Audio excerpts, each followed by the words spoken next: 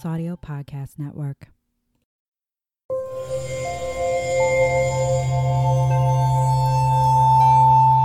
Part of the Boundless Audio Podcast Network.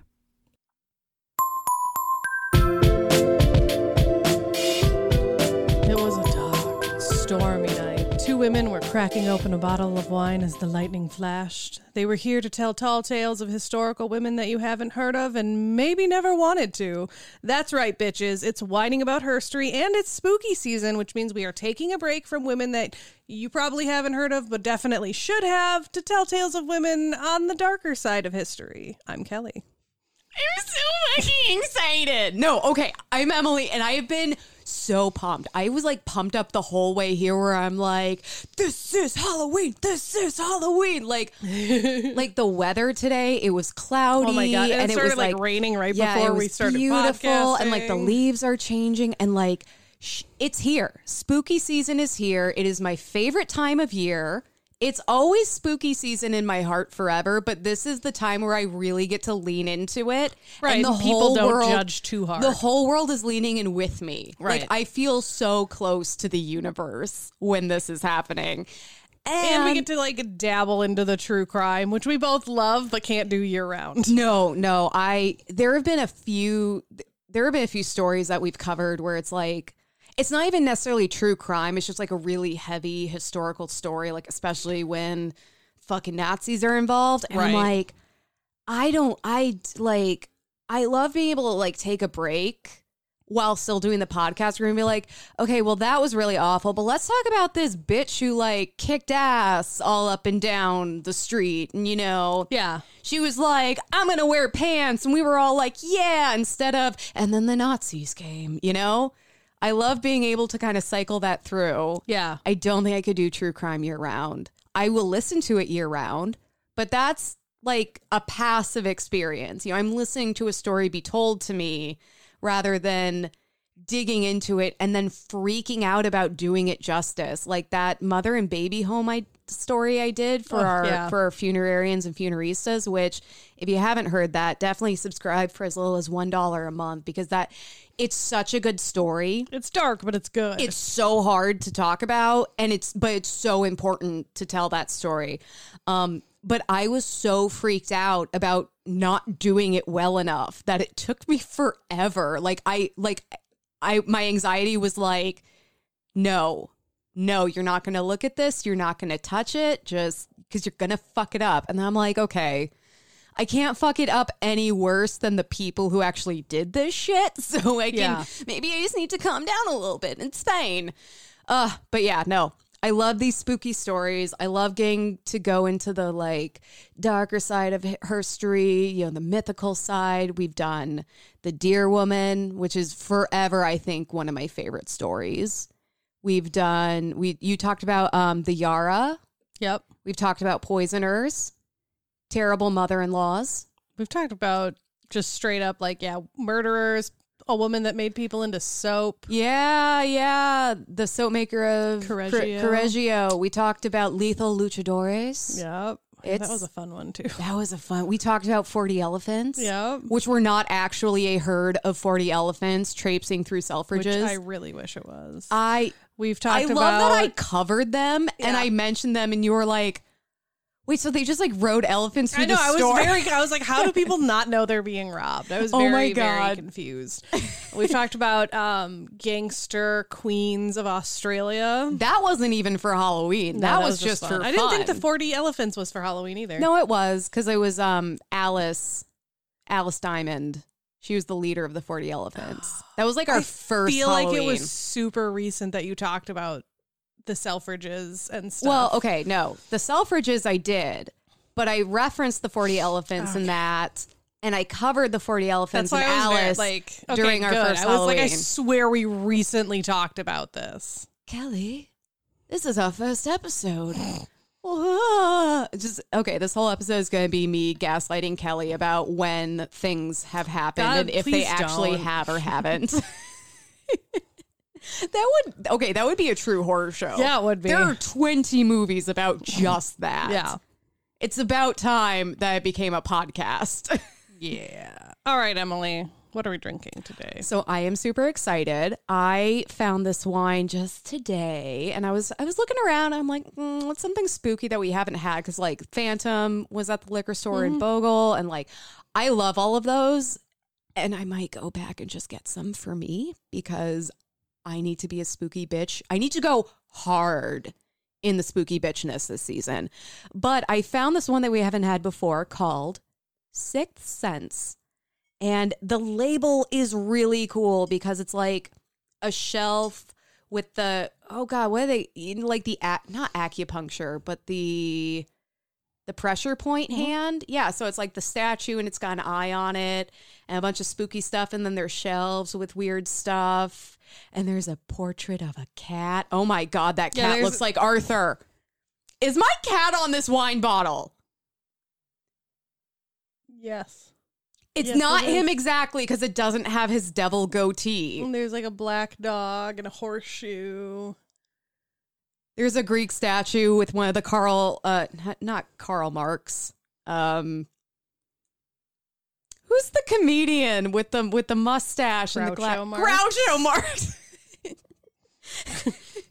I'm like, I know it's not Karl Marx, but it's something Marx, and Karl Marx also has some really aggressive facial hair going on too. But yeah, no, this bottle is really cool. This is from a Michael David joint. It's a 2020 Syrah from Lodi, California, with an ABV of 15%. Ooh. So this is the kind of wine that's gonna, like, you know that lie that you only use 10% of your brain. This will help you access the other 90, but you're going to get fucked. Actually, it's going to help you access the other 90 because it will kill the 10% that you're using right now. And then on toastwines.com, I found this really great description because it doesn't have it on the bottle, which I'm like, please write your wine romance novel on the bottle. Yeah. Don't make me Google. So, a glimpse into Michael and David's cabinet of curiosities. We invite you to unpack the mystery and complexities of our Sixth Sense Syrah. Deep violet in hue. I almost read that as violent. Remember Dark Violence? It's been a minute since we referenced that. Oh, it was like Dark Violets. We were like, Dark Violence. Yep. Deep violet in hue. Aromas of black cherry laced with tobacco and toasted baguette fill the nose. Full-bodied flavors of plum, espresso, and clove carry the wine through a lingering oak-inspired finish. Like, are you a little wet? Because I'm kind of wet. Oh, yeah. I'm feeling damp. Yep. I'm feeling some tinglies. I got the tinglies in my jinglies. Oh my God. Tinglies and the jinglies. Tinglies and the jinglies. Put that on a shirt and watch it not sell. But no, I'm excited because I think this feels like a very fall wine, like with the tobacco and black cherry and baguette and plum, and all of it just screams fall to me, and especially spooky season. Let's see how it lives up. Yeah. Cheers, you spooky bitches. Cheers. That's a good clink. That was I like that you were going to set your glass down. Like, No. That's what you do after you cheers. Nah. Yeah. Yeah, you have to. It's the law. Kelly just broke the law. Ooh. I actually did it this time. I never do otherwise. No, it's a habit for me. I actually had someone comment like, "Oh, really you good. Drink it right," or like you do the touch, and I'm like, "Oh, this is just what I do." I don't know. I think I maybe saw my mom do it. I don't even remember where I picked it up. You picked it up from somewhere. Yeah, it's just one of those drinking things that like you absorb through osmosis.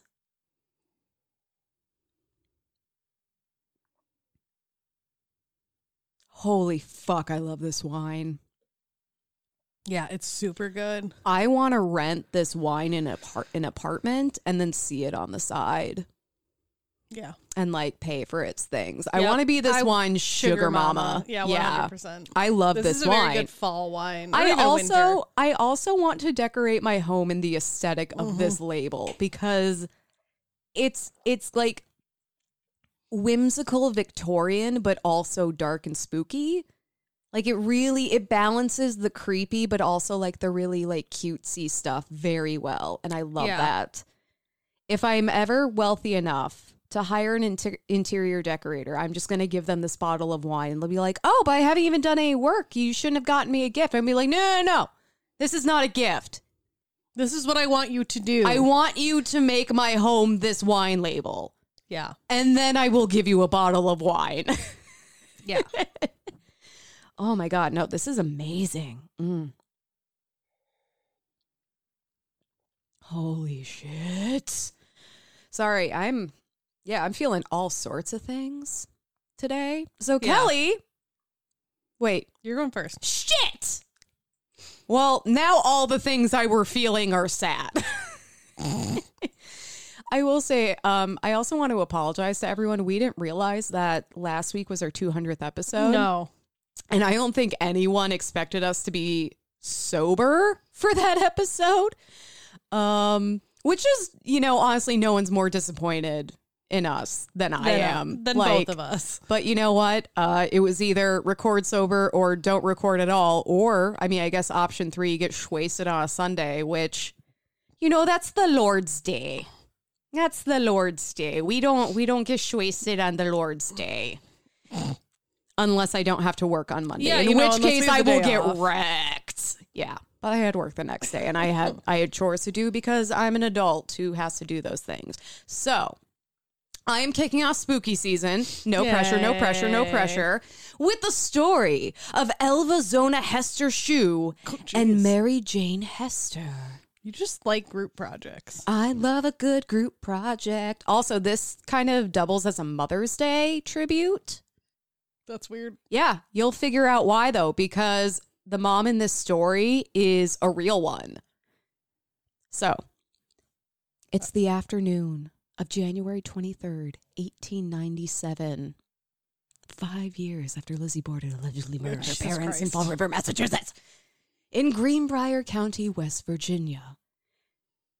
I should have looked up how many miles away that is from Fall River. No, it's fine. This whole story is just going to be me making, like, comments and, like, conjecture around the Lizzie Borden case.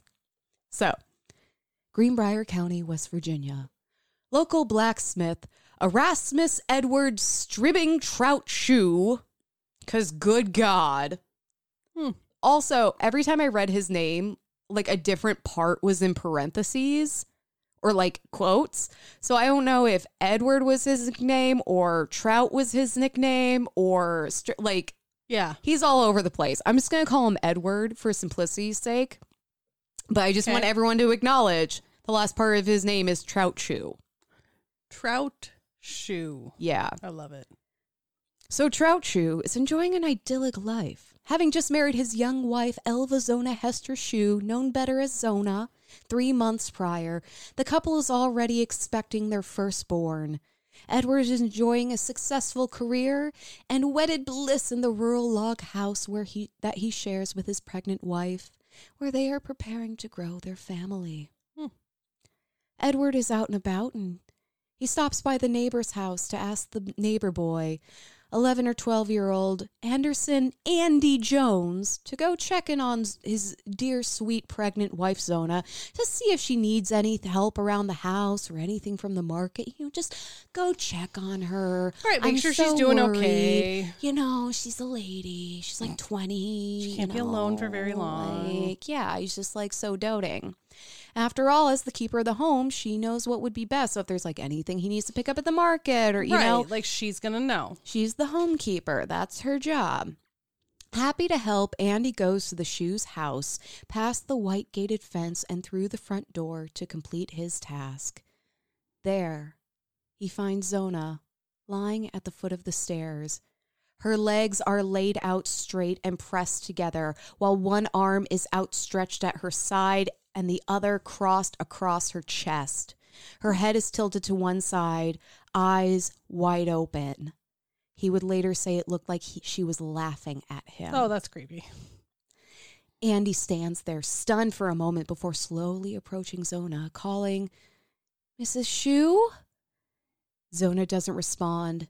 Andy slowly approaches and gently shakes Mrs. Shue. She is stiff and cold. Panicked, the boy runs from the house into the person he trusts most, his mother, Martha Jones. He's just a little boy who found a dead body. That would be really terrifying. Like, even as an adult, that would be terrifying. 100%. When Andy tells his mother of what he has seen, she immediately calls for the local doctor and coroner, Dr. George W. Knapp, who confirms Zona was not, in fact, taking a nap. This is a sad story, so I gotta like jazz this up wherever I can.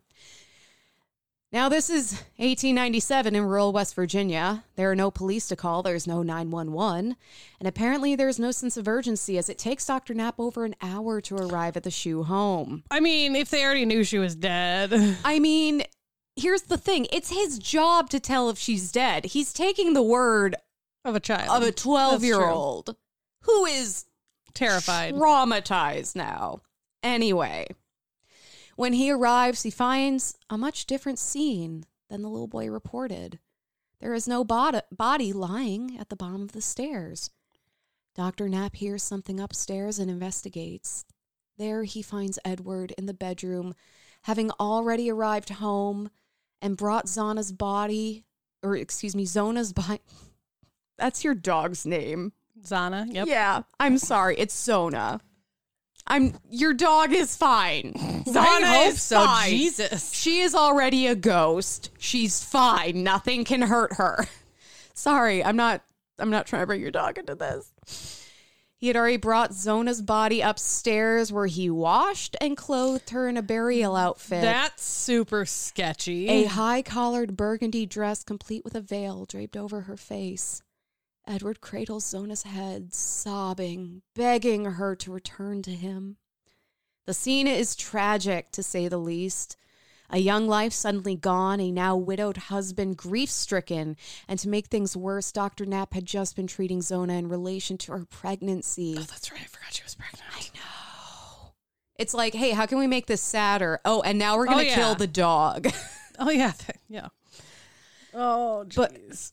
But Dr. Knapp tries to do his due diligence and examines Zona's body. I keep wanting to say Zona. This is going to fuck me up forever. Why did you name your dog this? Excuse me, I named my dog that before you decided to write this Yeah, but this happened before you named your dog. So I have a feeling you have orchestrated this to ruin my life. 1,000%. Whatever listicle you found this on, I'd put it out there for you. You and your shitty vision board.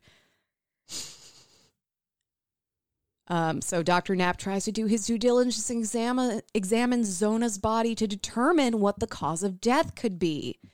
When he tries to get close to Zona, Edward, in a fit of grief, becomes more agitated, sobbing loudly and tightly cradling her head and neck into his body. In a fit of grief, I don't trust the husbands.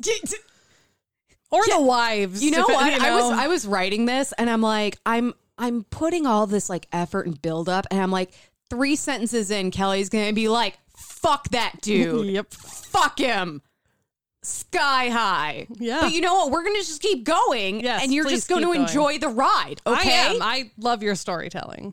Not wanting to make a horrible situation any worse, Dr. Knapp does his best to examine Zona's body, staying away from her head and neck, which Edward holds protectively. Dr. Knapp finds nothing suspicious on Zona's body and concludes that she has died of complications due to her pregnancy, a heart condition, or the eternal faint. Which is just like, she just fucking died. I was like, what the fuck is the eternal faint? It's death, first of all. It's basically like... reasons. Because it's the 1800s and people like, can just die for no infant death syndrome, except in adults. Yeah. And with a way cooler name. Yeah, which like, the eternal faint. Oh, by the way, if I ever go into a coma, can we call it that? Can we call it that? My eternal faint? And like, hopefully it won't be eternal. But like, I'm just saying, make some shirts. Yeah, I will. I want some art of like me in the hospital bed, like all illustrated, all Tim Burton style. And it just says like the eternal faint and some really like spooky script. I can do that. Yeah. I want my funeral to be called the Eternal Faint. I want the invitations to be like, you are cordially invited to Emily's Eternal Faint. I have my funeral better planned out than I have ever had a wedding planned out. You know what I know about, like, if I ever get married? Wearing white. That's it. And there's going to be another person there who I am allegedly marrying. Okay. That's all I got. That's all I got. I mean, it's something. You're going to be there. Yeah. Like, it's something. I don't fucking know. I don't know. Anyway, Zona is taken to her childhood home in Little Sewell Mountain to be buried.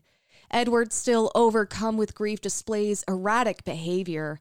Funeral attendees watch as he paces next to Zona's casket and fiddles with her head and neck, propping it up with a pillow and then a rolled-up towel. He places a scarf over her head and neck, which is already obscured by the high-collar dress and veil, assuring everyone it was Zona's favorite scarf and that she would want to be buried in it. Sketchy. Kelly is not having... I'm trying so hard not to make comments. Kelly is not having any of this. Here's the thing. All of your comments are more than welcome, because here's the thing. Everyone else is thinking the same thing. Sketchy. But there will be like a lively debate that comes up later. Ooh, I like lively debates. We'll have lively debate, because like I've definitely made my opinions on this case, but it's weird. Contested. It's weird. It's a non-traditional case.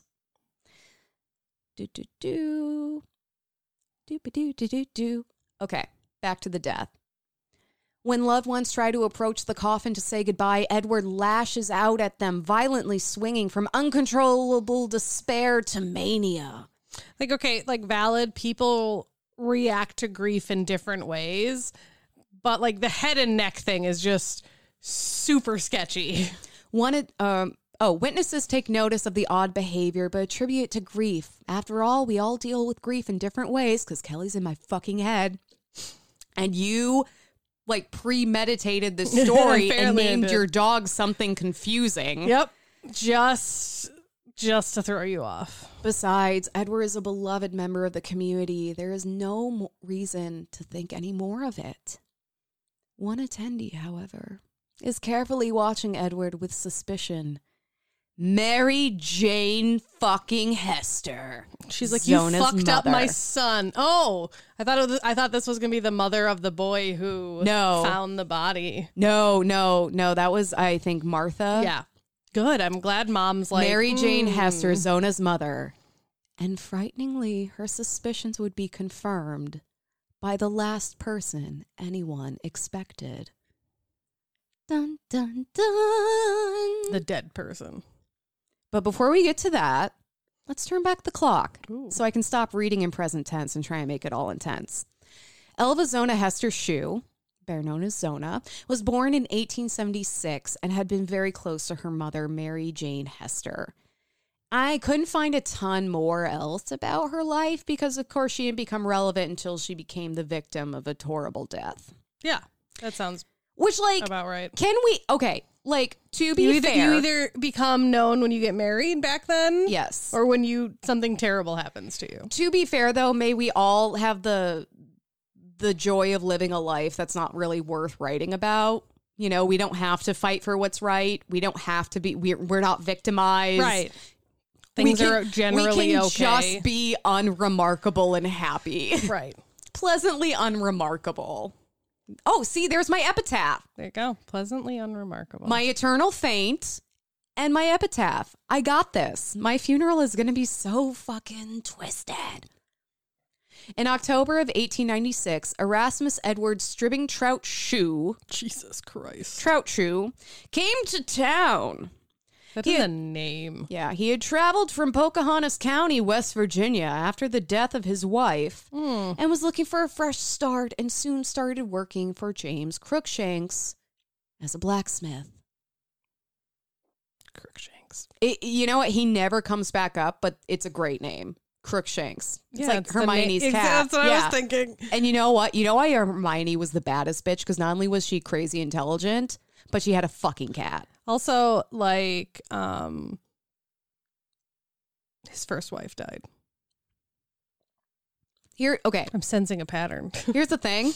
And It was the past. I'm going to be playing both sides. People just die. Exactly, that's what I'm saying. Eternal faint was a legitimate cause of death. That's what I'm saying. It is the past. Reasons. But also potentially sketchy.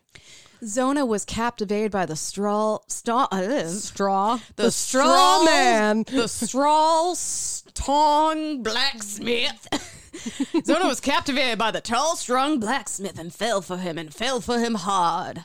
However, Zona's mother strongly disapproved of the match. And like, we've all been there. We've all dated someone our moms are like that one person, or like most people that you've ever dated. And we've all dated that one person because our parents, like, we're on the fence about the person, but our parents say no. So we're like, fuck that shit. I'm all in. Yeah. I mean, I don't think I've ever dated. I definitely did. I don't think I've ever dated someone to piss off my parents, but I have dated many people in spite of my parents' objections, which is why in my last relationship, they said nothing. Yeah. They knew, and they're like, yeah, no, in high school, there was a guy, I like, literally, like, it was the first day of talking to him, so I, like, wasn't sure if I liked him, but I was like, he's cute, he's, like, goth, and, like, you know, and I got in the car, because I was at, like, our town fair, and I get in the car, and, like, I was hanging out with him, and I get in the car, and my mom looks at him outside of the car, and looks at me, and goes, you are not dating that boy. Oh, and my I'm like, God. The hell you say, mother? It didn't end well. Seriously, if you have kids, like, just like, you can express like, hey, I don't know if they're safe for you, like if you're observing behavior, but never outright tell your kid they can't date someone, because they will find a way. You know why? Because kids fucking suck. And as a former child and a current child mentally, I can attest to that. Like, same. We suck. I did other things probably. Actually, okay, I did something. Okay, here's the shit that I do to my mom. I don't do things to, like, actively aggravate her. Like, I don't date someone because she disapproves. But, okay, here's the story. So I won a $1,000 gift card to get a tattoo, which, like, I'm getting my consultation scheduled. And I'm still jealous. I'm super fucking. I'm like happy, but I've jealous. Had dreams about this tattoo is designing itself for me in my fucking dreams. Are you going with what we had originally talked about, or does it depend on what he says when you talk to him? Well, I mean, both. Okay. Like, obviously it's going to depend. I can't be like, haha, I'm going to hold this non-existent, like, thing that you are offering me over your head. And you can just, like, do you have a backup if he's like, no, I'm not going to do that? Oh, no. I'm doing the crow. Did we not talk about that? No, the last I heard you were going to do Tierney's drawing, and I had told you, I'm like, he might not want to do that because sometimes they don't want to draw other artists. No. I passed on that pretty quickly because that's something I would want to do with Tierney. No, I'll describe it to you later. But anyway, I was having dinner with my mom, and I was telling her about, like, how I won this prize because I got, like, some swag from the tattoo shop and the free hotel stay, and I completely left out the tattoo because here's the thing. I cannot have that conversation with my mother. Until after you already have the tattoo. Maybe even not then, because when I told her I was going to get my nose pierced, she cried and begged me not to ruin my face. And then, like, 3 years later, I did tattoo? It on my thigh, like, so upper thigh. Yeah. Okay, so I can hide it. Oh yeah, she'll probably like never see it. Exactly, but. You know, I was telling her, I was like, oh, yeah, I got this free hotel stay. I got some, you know, tattoo shop swag. And she goes, wait, what do you mean? What do you mean? You're not getting a tattoo, are you? And I was like, no, Mom, I got, like, a shirt and stickers and stuff. And you outright lied to your mother. I lie to my mom a lot. My biggest lie, I don't lie to my mom, but every time I get a tattoo, my mom asks me if it's the last tattoo I'm going to get, and I'm always just like, sure, Mom. I mean, eventually it will be. I mean, yeah, I might die. But so my mom was like, oh, thank God. And then because I'm such a shitty kid, I was like, well, I mean, I already got my butthole tattooed to make it look like it's winking at you, but that wasn't because I won the contest. Yes! It was just for me. And my mom, she does that like big eye roll she does, or she shakes her like where she knows you're kidding, but yeah. she's still like disgusted that I came out of her. And then my dad is sitting there and he's just shaking his head. He's like, God damn it. And here's the that's thing. A very intense thing. He also loved it though. Yeah. He's like, he loves when you kind of poke at your you mom. sarcastic bitch. I raised you. Yeah. But yeah, that's the way I fuck with my mom, is like, I'll like sometimes tell her I did something that I know is going to upset her when it didn't really happen. Right. Or I and it's tell like her harmful. I'm not doing Yeah. something that would really upset her and might actually kill her. It's fine. It's my body. Anyway, back to murder. Yeah. Or is it? Dun, dun, dun. Okay. I mean, I guess she theoretically could have like fallen down the stairs or something. There's a million things that could have happened. So Zona was captivated by the Tall, strong blacksmith. strong, whatever. Stall blacksmith, and fell for him. But yeah, Zona's mother, Not captivated. Mary Jane, is not having this. He is the tattoo, and she is like, she's crying, begging her daughter not to ruin her life. So Edward had been married not once but twice before, and she just had this like feeling that he was bad news. Moms get that. They do. Moms know. The mams know. Despite her mother's misgivings, 20-year-old Zona was madly in love, as only a 20-year-old can be. And she and Edward married at the Old Methodist Church in Livesey's Mill before moving to the other side of Seawill Mountain, about 14 miles away from where Zona had grown up. It's a lot of like mouthful names of places. Thank God I don't actually say a lot of this stuff a lot. But yeah, so basically, I read he in one moved place, her away. Yeah, to the other side of the mountain. It was only 14 miles away, but this is like there's a mountain. This is in horse and buggy times. Yeah. This is in like, you can't be out after dark or the wolves are gonna get you times. There's marauders and bandits and herpadur. Super gotta watch out for that herpadur. But yeah, it'll take you out. So, oh man, I tell you what about that herpadur. But yeah, so he moves her away. Yep. And I did read in a couple places that they eloped. So like her mother may not have even been at the wedding because they knew she wouldn't approve. Yeah. So like this marriage is starting off with a lot of tension. Great. Yeah. 3 months later, Mary would be attending her own daughter's funeral. Jesus. They were married for 3 months and she died. Mary felt very uneasy about the cause of death. And I mean, honestly, she felt the way we feel hearing everlasting fame. She's like, the fuck even is that? Show me in the medical textbook where it says that. Right. Cite your sources, doctor. Oh, sorry. My computer was like, I thought someone like rang my doorbell and I'm like, why are my dogs not like freaking the fuck out? It's Zona's ghost. Anyway. No, it's Zana upstairs. That one is Zana, like making weird sounds. So she felt uneasy about the cause of death, watching Edward erratically fuss over her daughter, and she knew that there was more to the story. After Zona was buried in the family graveyard, Mary took the sheet that had been inside her coffin. Don't ask me. I don't know why. I don't know the circumstances, but she took the sheet that was inside Zona's coffin. Noticing it had an odd smell, again, what is odd for a coffin sheet? Right. I'm like, yeah, there was a dead body on it. There are some details of this story where I'm like, again, is this an 1800s thing? Grief makes you do weird things. Like steal the sheet from your daughter's coffin before she's buried. I would assume in the coffin. Yeah, I don't know. I don't know how this works. I'm not up to date on 1800s funeral standards. But anyway, she takes this sheet. It smells weird. And she washes it in a basin. Suddenly, the water in the basin began turning red, dyeing the white sheet pink. Mary took this as a sign that her gut feeling was correct, and she dropped to her knees to pray that she could know the truth of what happened to her beloved daughter. According to Mary, her prayers were answered. that night, Mary was awakened by a vision. Actually, I wrote this, but then I found in another place that she was actually actively praying when this happened. Okay, so But something that happened. night, One of the two. In the night, she was greeted by a vision of her dead daughter.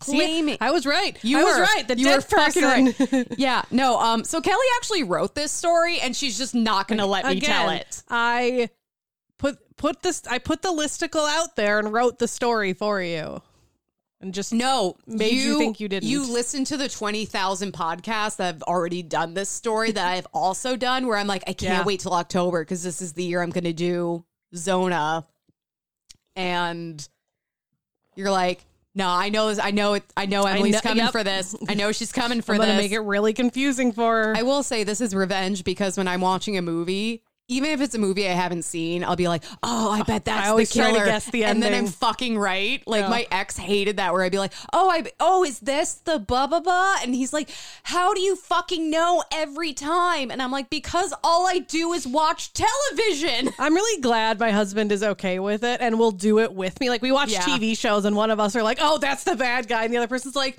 "You might be right." Like. I'm really glad he doesn't get mad at me. Discussion. Because, I do that with literally like everything we watch. Yeah, no, I think my ex liked to think I was stupid. And then when I would be able to like gets the twist in his favorite movies. He was just like, God damn it. Yeah. He's like, anyway. You're like, bitch, I'm a badass. Yeah. So back to the ghost. The shining ghost. The glimmering, shining ghost. She's like a Twilight vampire. Ooh. Sparkling in the moonlight. So anyway, she sees this vision of her dead daughter in her bedroom, claiming that Edward had murdered her by breaking her neck. And to prove her story, because apparently the burden of proof is on the ghost. Of course. Zona's ghost turned her head around 360 degrees. So she did the exorcism like a spooky thing. owl. Okay. This is some grudge shit. And can I just say, like, I like that you go to the Grudge. I go old school, like The Exorcist. well, yeah, I mean, Exorcist, but Grudge is the first movie that like really fucked me up.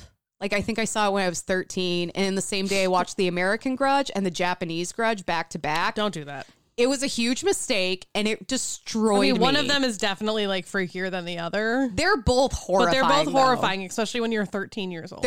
It's all bad. I can't. I mean, I couldn't even watch A Haunting in Connecticut when we were like, oh my God. Okay. adults. We've told that story. We have. We're getting way off topic. I'm sorry. That's the problem with spooky season is like, we're like, we have all of these related stories. Yep. But yeah, I love that the ghost is like, don't believe me? And like does this weird head trick as if she's not already a ghost. Right. There. Saying that she was murdered. It's like, but wait, there's more. Let me show you. Yeah, we know you're dead. Yep. The visits would repeat 4 times total. So Zona visits her mother 4 times. Yep. When Mary told neighbors of her visions, they were understandably skeptical. Right. They were like, well, yeah, you just lost your daughter. But also, like, I like to think that they were giving her the same grace that they were giving Edward, where they're like, grief does weird things to people. Oh, you are like really going through it, sis. Yeah. Honey, can I bake you something?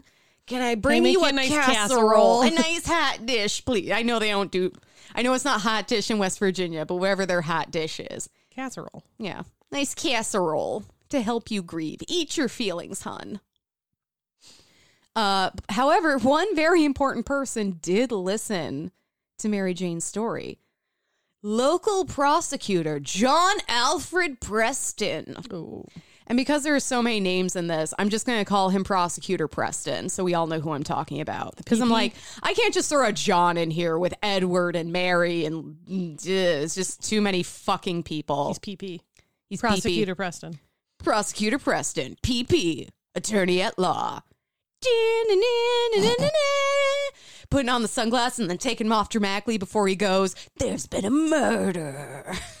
Yep. Anyway, Mary spent hours in the prosecutor's office telling him in vivid detail of the 4 separate visits her daughter's ghost had made. And it's unknown whether or not Prosecutor Preston believed Mary's ghost story or not. Or if he just believed like, hey, maybe it was a little suspicious.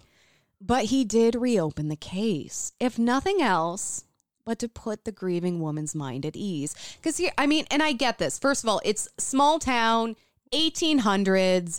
It's not like you've got this insane caseload you're dealing with.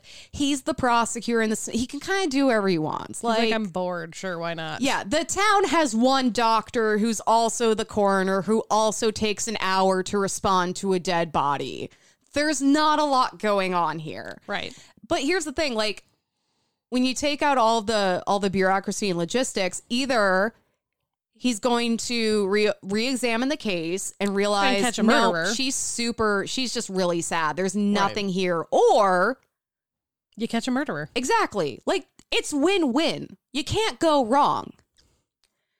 So he had several of the key persons re-interviewed, including Dr. Knapp, who disclosed the odd details of how he found Zona and how Edward wouldn't actually allow him to examine her head and neck. So he determined cause of death without doing a full examination of the body. Because he couldn't, but also, like... do your job. Like, maybe fuck his feelings. Like, I'm not usually a fuck the grieving spouse's feelings kind of person, but you need to do your job. Do your job. More details would emerge from witnesses that made Edward look incredibly sus. When he was later interviewed about the events, little Andy Jones, now grown when he was doing this interview, outlined the details of what had happened that day. Earlier, I said that Edward had visited Andy's home in the afternoon of Zona's death. However, this was actually his fourth visit to the Jones home that day. Jesus. With the first being early that morning, asking Andy's mother, Martha, if Andy could go to his home to do some chores. In an interview, Andy would recall, quote, "I can remember it well. It was a Saturday. Mammy told Mr. Shue I had to go to Dr. Knapp's first and finish some work there. He seemed to resent this, but asked if I would go later that day." And really quick, I'm not using Mammy in a derogatory way. No, that's just what the boy called his mother. He's a black person, and that was like his term for his mother. So I just want to be very clear. I know Mammy is like a whole racial stereotype, and so the quote continues: "4 times he came back to the house for me. Each time I was busy. About 1 p.m. he came again, and I agreed to run his errand. After Andy discovered Zona's body," which I didn't include that in here because the story's too long. We've already been through it, and it's really, really sad. He went to find Dr. Knapp and described the scene. When we reached the house, Shue had taken his wife from the floor, placed her on the bed, and held her in his arms. Came back. That's what the it doctor? sounds like. That's what it sounds like. Like, I think so. He goes to his mother. The mother has get the doctor. Go get the doctor, and he takes the doctor to the house. Okay. And by this time, I think I read that he ran into Edward and was like, "Holy fuck, your wife is dead." Right. And then went to go get the doctor. So Edward's already returned to the house at this point. He knows that Zona has been discovered. So Andy says, when we reached the house, Shue had taken his wife from the floor, placed her on the bed, and held her head in his arms, crying for her to come back. But strangest of all, although no one thought of it at the time, he addressed Mrs. Shue, placing one of those old-fashioned high stiff collars around her neck and holding it in place with some kind of scarf. So that's the end of the quote. With the odd circumstances of Edward's repeated attempts to get Andy to the house and Dr. Knapp's admission that he wasn't able to fully examine Zona's body, Prosecutor Preston thought it would be a good place to start and ordered her body to be exhumed on February 22nd, 1897, day after my birthday. Yeah. Shit gets done. I mean, things didn't really get rolling until February 22nd. But, you know. Yeah. Because there was no medical office, and this is such an 1800s thing, Zona's body was taken to the local one-room schoolhouse to be examined. Jesus Christ. Can you imagine being the kids going to school I'm and sure just they pause school? No. But I mean, like, everyone knew. Oh, yeah. Everyone knew. Where else are you going to take a body? To the schoolhouse. Do you think they were like, whose desk was she laid out on? They're all like looking at their desks, and I don't know. That's just like, 100%. But also, like, I just envision being like, kids, school's canceled for the week because there's a dead body in our classroom. The coroner needs to examine a potential murder suspect. Kids, you get a free day. Yeah. It's a snow day. It's a dead body day. Yep. Go home. Oh my God, it's like on the radio. Oh, yeah. And the following schools have a dead body day. Tiny Town, West Virginia Elementary. All the kids are like, yay. Right. Fuck. I'm going to go watch through the windows. Yay, I get to watch cartoons. I don't think those existed yet. Yay, I get to play with a stick. There you go. Actually, they probably just did chores. Childhood wasn't really a thing at that time. It's fine. It's fine. So the autopsy found that Zona's neck had indeed been broken. In a report published on March 9th, 1897, quote, the discovery was made that the neck was broken and the windpipe mashed. I know, mashed that is the a very worst. descriptive word. Let's not use the word mash. How do you mash a windpipe? It's like a potato. It's awful. Yeah, Hold no on. thanks. I have to make sure my throat is still there. Hold on, let me drink some wine. Make sure it's working properly. Okay, we're good. I need to protect my instrument. On the throat, there were the marks of fingers indicating that she had been choked. Oh, yeah, that's... The neck was dislocated between the first and second vertebrae. The ligaments were torn and ruptured. The windpipe had been crushed at a point in the front of the neck. The first and second that's like really high. I would have thought it would be lower. I don't know where my vertebrae is. I just You know the it's, general location. I mean, I know it's in the back of me. I know it's behind me. That's why every time I turn around to try and catch it, I can't because it's always behind me. Sneaky vertebrae. I guess it depends on which type of vertebrae. Because I guess you're like, your cervical vertebrae, your first one's going to be like right under your skull. But then your, the second set of vertebrae is like down here. So I guess, yeah, it's potential, I guess. Whatever prosecutor Preston thought of Mary's story and the accusation that Zona's death wasn't what it appeared, it was pretty clear now that she had not just died of the everlasting faint. She had not just dropped dead because right, like that wasn't reasons. The part that gets me, like, because like broken neck, this and that, like not only was her neck broken, but like her windpipe was ruptured and crushed. Sorry, mashed. Oh God, no!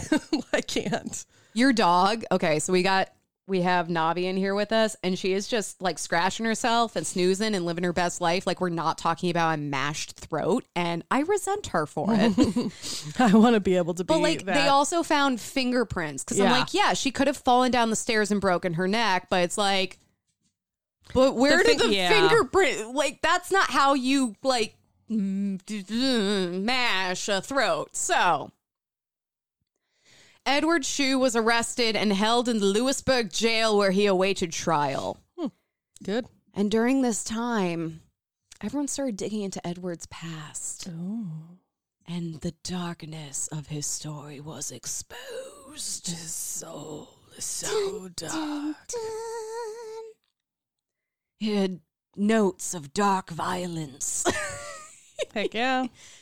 So while it was known that Edward had been married twice before, it was discovered that he had abandoned his first wife and child after that wife accused him of abuse. Okay. He had also served 2 years as state penitentiary for stealing a horse, which I think is the most unremarkable thing about him. But he does have horse theft. He's a felon. Like, he has served time in prison. He eventually fled to Pocahontas County, where he met and married his second wife. Edward's second marriage was not any happier. Less than a year into their marriage, Edward's wife was killed when he accidentally dropped a brick on her head while he was repairing the roof of their home. What? Yes. Accidentally dropped a brick on her head while repairing the roof of their home. I know this is the 1800s and people die of the weirdest shit. But like, I don't know how big that brick is. Super sketchy. But if it's like a roof brick, like that has to be the most perfect drop imaginable. Like, she had to be standing so still, or like God really wanted her dead. Like, something had to happen. You don't just accidentally drop a brick on someone. from a roof and they die. Apparently you do. Or do you? I don't know. I think he confused the words dropped and bludgeoned. Yeah, that's kind of what I'm thinking. You know, it's all semantics when you get down to it. Once again, after this mysterious death, Edward fled, this time appearing in Greenbrier County, where he met Zona. While awaiting trial, Edward seemed pretty confident as he bragged to reporters about his ambition of marrying 7 women, and that he would soon be free to pursue this goal as there was no evidence against him. Which, like, weird flex, dude. Weird brag. Weird life goals. Like, I'm not going to yuck on your yum, but when you have a wife who's divorced you because you abused her and now 2 dead wives, it's really weird to say, like, only 4 to go to reach my dream of marrying 7 women. Yeah. Because he doesn't say at the same time. I would prefer bigamy at this point. Right. I'm just saying. So That's weird. This was a super tasteless thing for him to be saying and bragging about while he's in jail awaiting trial for the murder of his wife. But it's totally understandable that Edward was so self-assured. After all, it was his word against a ghost's. And we don't even believe living women, let alone dead ones, no matter how far around they can turn their creepy necks. So Prosecutor Preston called several witnesses, including Dr. Knapp, who told of how Edward refused to let him examine Zona's head or neck, and Andy, who told the jury how Edward had come to his house 4 fucking times throughout the day trying to get him there. Also, I don't think that this really has any relevance, but I thought it was really cool how Edward went to Andy's house 4 times and Zona appeared to her mother 4 times. Yeah. I'm just saying. Other witnesses testified that Edward had been the only one at the home before Zona was found. They talked about how he had dressed Zona in a way that specifically obscured her neck and wouldn't let anyone close, and how after the dramatics of the funeral, he showed no signs of grieving. Big, giant fucking asterisks next to that. Everyone grieves differently. Right. But there was the impression I get is that he was, when there was someone watching, he was over the top grieving. Yeah. And then after she was buried, it was like nothing had happened, which again, everyone grieves differently. And if that was the only thing anyone had to go on, I'd be like, that's nothing. But there's a lot of other weird shit going on. Yeah. Including a history of domestic violence and potential murder. Yeah. Finally, the most anticipated witness was called to the stand. Mary Jane Hester.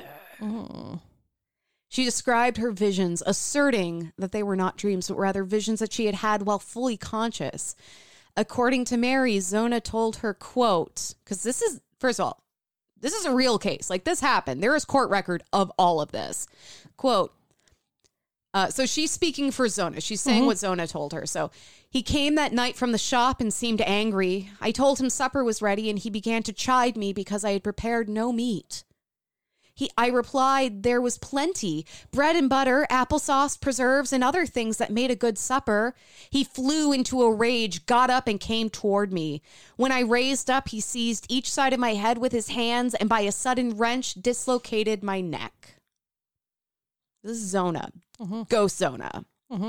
Defense attorney Dr. Rucker understandably questioned Mary thoroughly about this. And I didn't even include everything, just like a few choice exchanges. And actually, Kelly, I am going to ask you to go into my notes in the drive. Oh, God. And read for defense attorney Dr. Rucker. Hold on. I have to find the correct notes. Sorry, I should have given you a heads up, but I also kind of forgot that I was going to do this. But yeah, it's just the back and forth. So if you want to do like, I don't know if you want to do like a Southern lawyer, the rural juror kind of thing, I wouldn't hate it. Okay. Are you ready? I am ready. I'm not going to do an accent. Damn you. Now, Mrs. Hester, this sad affair was particularly impressed upon your mind, and there was not a moment during your waking hours that you did dwell upon it? No, sir. There is not yet either. Also, I love you said you weren't going to do an accent and you fucking went for it. The accent took you. You can't not do it. I love you. This is why we're friends. And I'm so sweaty. I am too. It's hot in here. Yeah. And this was not a dream founded upon your distressed condition of mind? No, sir. It was not a dream. I was as wide awake as I ever was. Then, if not a dream or dreams, what do you call it? I prayed to the Lord that he might come and tell me what happened. And I prayed that she might come herself and tell on him. Did you think you actually saw your daughter in flesh and blood? Yes, sir, I do. I told them the very dress she was wearing when she was murdered. Rucker tried to also get Mary to admit that her visions were mere dreams. And he did this in, not such a sneaky way. Now I would like it, if I could, to get you to say these were 4 dreams and not visions or appearances of your daughter in flesh and blood.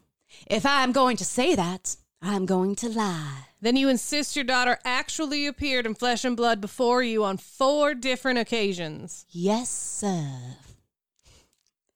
He literally is like, could you please say the words? Dreams. Could you please say the words, they were dreams? I like that she's like, no. Well, she's like, if I'm going to, she's not even telling him no. She's like, if I do, it would be lying. Right. I can say it, but it's going to be a lie. I'm not going to be in contempt of court here, but it's like, I would love to, it's like, can you imagine someone like an attorney going to a witness and be like, okay, if you could say these words, I killed them. That would be fantastic. And then it's like, case closed. See, they fucking did it. I'm looking at you, Scott Peterson. We fucking know it was you. So Mary also described in detail Zona's home and the neighborhood in which she lived, saying that Zona had told her about this. And this may not seem odd, it's her mom, except that Mary had never visited Zona in her marital home. She had never been to visit. She'd never been to the area. And people who actually lived there were like, damn, she knows this place better than we do. She's like, oh my God, she knows all these crazy details. Edward was also questioned during the trial, spending nearly a day on the stand, which is rough. Yeah. And I've heard cases. So there are a lot of cases where the person on trial does not get on the stand in their own defense. And I've heard people say that makes them look guilty. It's actually a really smart move because even an innocent person, you sound like a fucking idiot on the stand. I'm just going to say it right now. When someone's questioning you about whether or not you killed someone and it's an expert in the law, it's tough. It's really hard. You open yourself up. They try to turn things around. Cross-examination is ruthless. It's incredibly stressful, which is also why a lot of survivors of sexual violence don't want to get press charges because they don't want to be re-traumatized. Yep.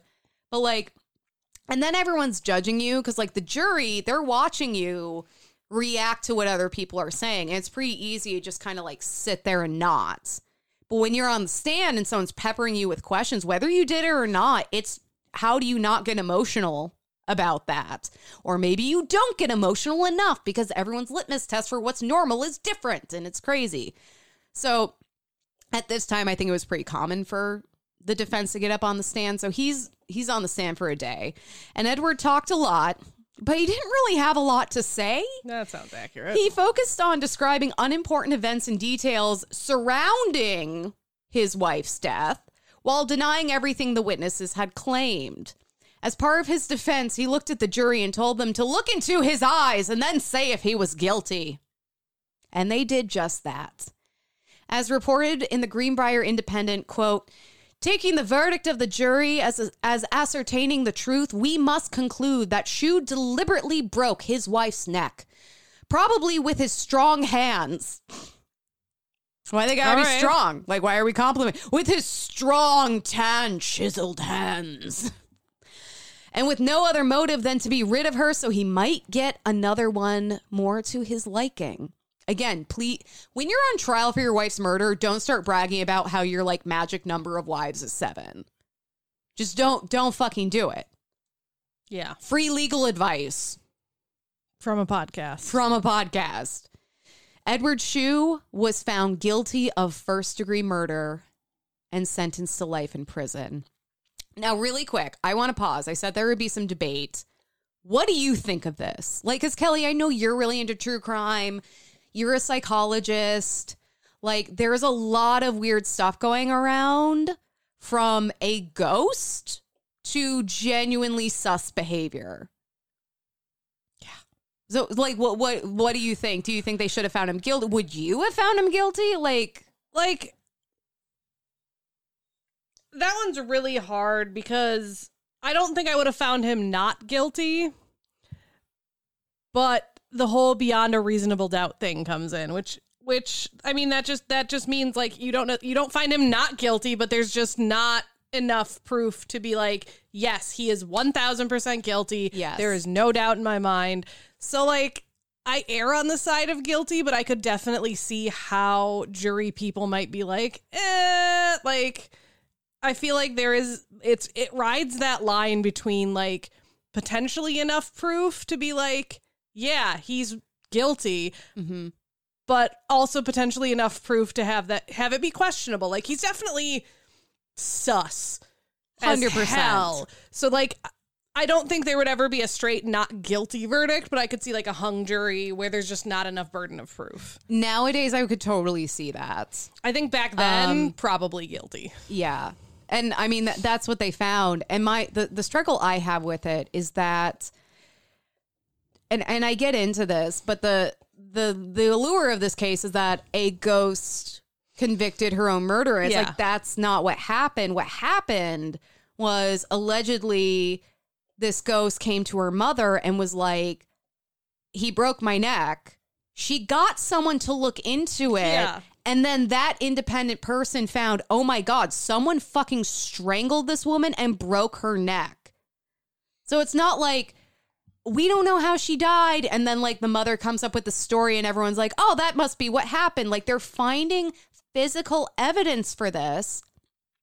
And while the rest of the evidence is circumstantial, it's not like they can match up his hands to the marks on her neck or anything like that. But statistically, a woman is most likely to be killed when she's pregnant or like trying to leave. Yeah, actually, I think the partner is one of the, I gotta look up the statistic, but one of the leading causes of death of pregnant women is murder by their partner. Well, even just not pregnant women, like people in general. But when they're pregnant, the danger really rises significantly. Yeah.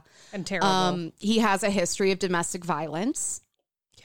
Even if we can write off the second wife, which like I don't like, the first wife lived and divorced him for abusing her and her child. The fact that he was the only one there. And it is really, like, here's the thing. I would love if we could have gotten a time of death because he went to the other house 4 times. 4 times throughout the day, starting in the morning and finally at 1 p.m. Andy was like, okay, I can go check on your fucking wife. Jesus, what are you doing with your time? Right, like how weird is that? That's really weird. And when I read that, I was like, I bet he killed her in the night. Yeah. And now he's orchestrating the discovery of the body. Him. Yeah, because it's like, and that you would do that with a child? Well, and the fact that like in the time that you went to ask this child to go check on your wife 4 times, yeah, how did you not have the time to go back to your own house in that like time where frame? Were you right between going to this house and asking for someone to look in on your wife? Like, were you at work? Can we get some corroboration? Right. Like, can Mr. Crookshanks say you were at work during those times? Like what is the timeline of your movements? Yes. Because it is really weird to me that he would have the time to go to a neighbor's house being like, can you check in on my wife? But he couldn't go check on his own fucking wife. Right. 4 times. Yeah, that's what I find weird too. All day. Plus, it's like, yeah, where is this neighbor's house related to like where he works or whatever he was doing that day, and then relation to his own house? Like, how was it faster to go and ask the neighbor boy than to just go home and ask your wife? Yeah, and so here's the thing. I don't know if all of this was examined in the trial. Right. This is definitely something that would have been brought up in a modern day trial. They would have had a much easier time tracking something like that. But there is a lot of, if it was one thing. Right. If it was the weird grieving behavior and that was it, fine. If it was just asking the boy 4 times, fine. If but it's it was everything added together, just the pattern of domestic violence, which is a big thing.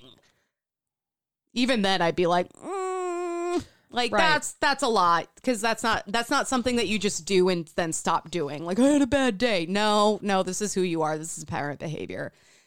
There is circumstantial evidence is evidence. And when you can bring it all together like that, it tells a very compelling story. And again, I don't think this idea that the ghost came back, I think this just got someone to start asking questions. Yeah, I think that's it too. That was the inciting incident. It wasn't that the ghost came. It was that Mary Jane was like, you need to fucking look at this again. She could have fucking made it up. Right. But they looked and they found that she had definitely been strangled. And that's the part I can't get over. It's not like they were like, we exhumed her and it was totally inconclusive. There was nothing weird. It's like we literally found finger marks on her. Like, mashed windpipe. y'all. So Yeah. I'm just saying, I think they made the right call here. But it is, if I was on this jury, that would be tough. Also, I can't imagine that they would put Mary Jane on the fucking stand. I think they would just say, the mother raised some concerns. Right. And so we looked into it. Anyway, there was a bit about some like failed mob justice. Like people were pissed that he was only getting a life sentence in prison, not the death penalty. So like a bunch of people showed up and tried to kill him, and that got really dramatic. But after that died down, Edward was moved to Moundsville Penitentiary to serve out his sentence. And while it was widely reported that a ghost testimony had sealed Edward Shue's fate, the Baltimore American wrote, quote, the principal evidence was that of Shue's mother-in-law, who testified that her daughter's spirit had come to her at a seance and said that Shue had killed her by breaking her neck. All the other evidence is purely circumstantial. So that's what they're saying. They're like, it was this woman's testimony that convicted him. And don't get me wrong, she was definitely the breakout star of this case and the breakout witness, but that's not because she had the best evidence. It's because her testimony was so insane. The better testimony is from Andy, who found the body, who can report that Edward came to his home 4 times and was pissed when he couldn't go to the Shue residence sooner.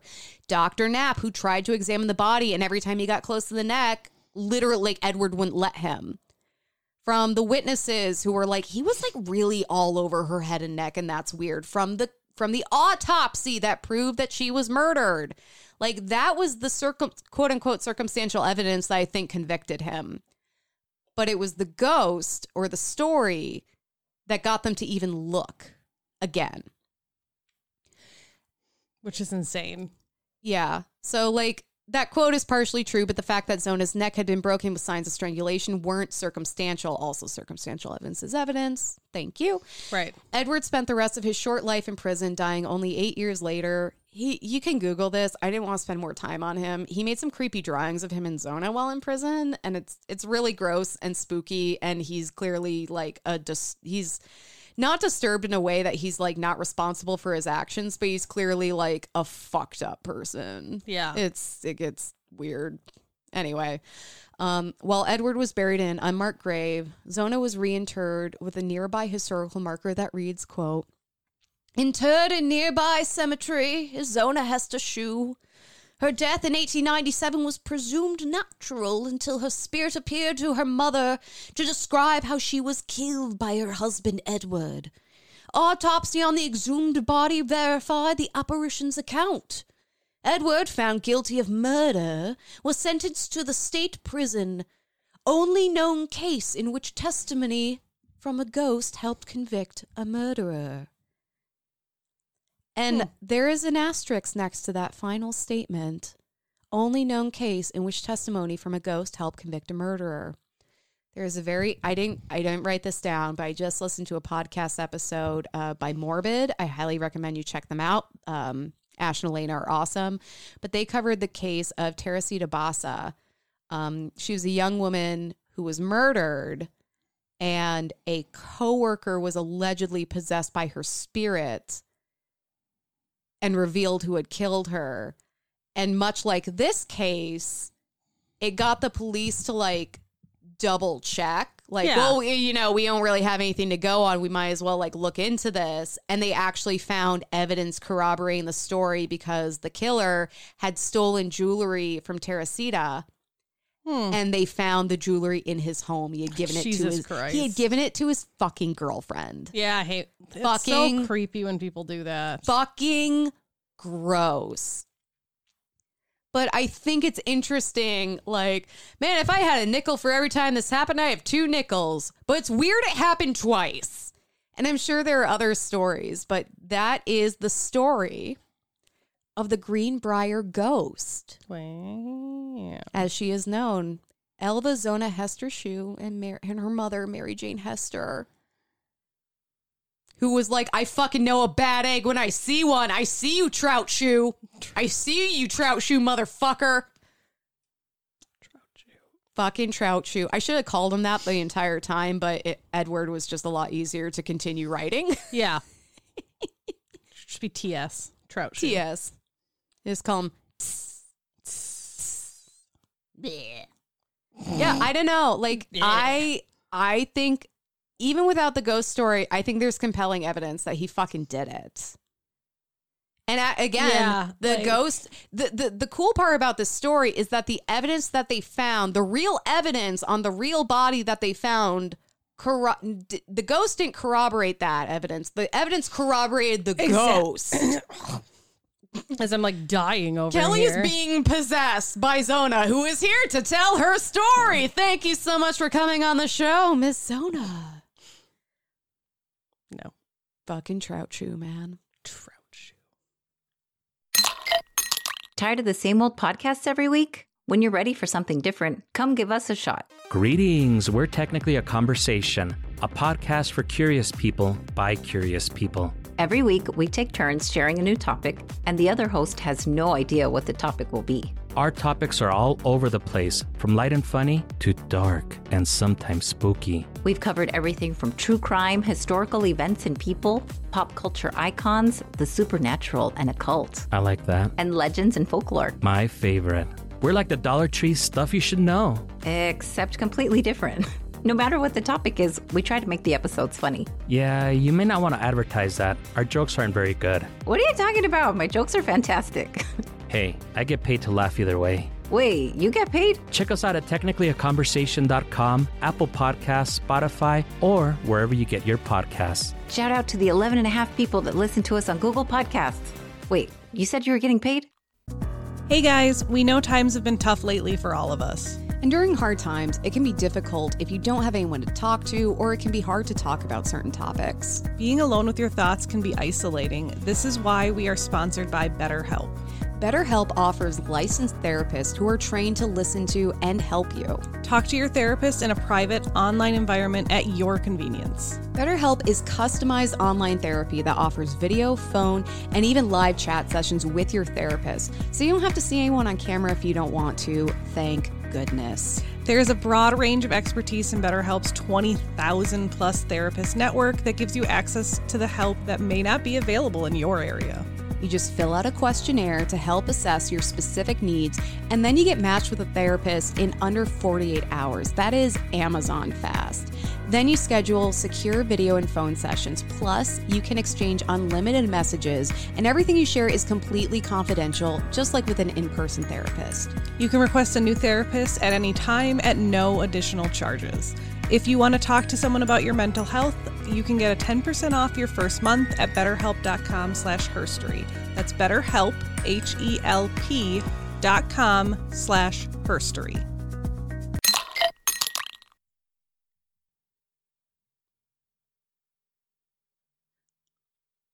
All right, Kelly, that was like an hour, and I'm so sorry, but I hope it was like I think that was a cool story.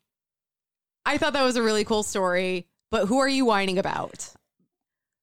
My story is also really long, so like this might have to be like a double feature. I don't know. No, it's one episode. Y'all can pause and be long. start and listen at your own leisure. We're not breaking this up. We'll see. No, I'm kidding. I am whining about. Hold on, my notes are like really far scroll down for some reason. Okay, mine have been doing that too. Like the scroll radius on my mouse is insane, where it's like I do one little click and it's like, you mean page 3? And it's like, no.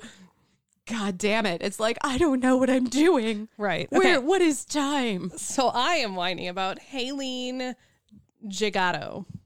Haleen Gigato. It's spelled like Haleen. It's spelled like Helen, but it's French, so it has like tildes and stuff. And so I looked it up, and it's Haleen, or that's like my closest approximation. Okay.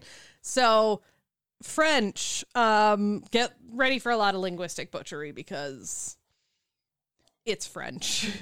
I love some good linguistic we butchery. all know how Emily and I's relationship with the French language goes. Can I just say though, like, and I don't know your story. I haven't heard this person. Assuming Haleen sucks, I feel like we are almost encouraged to fuck up everything because she sucks and fuck her.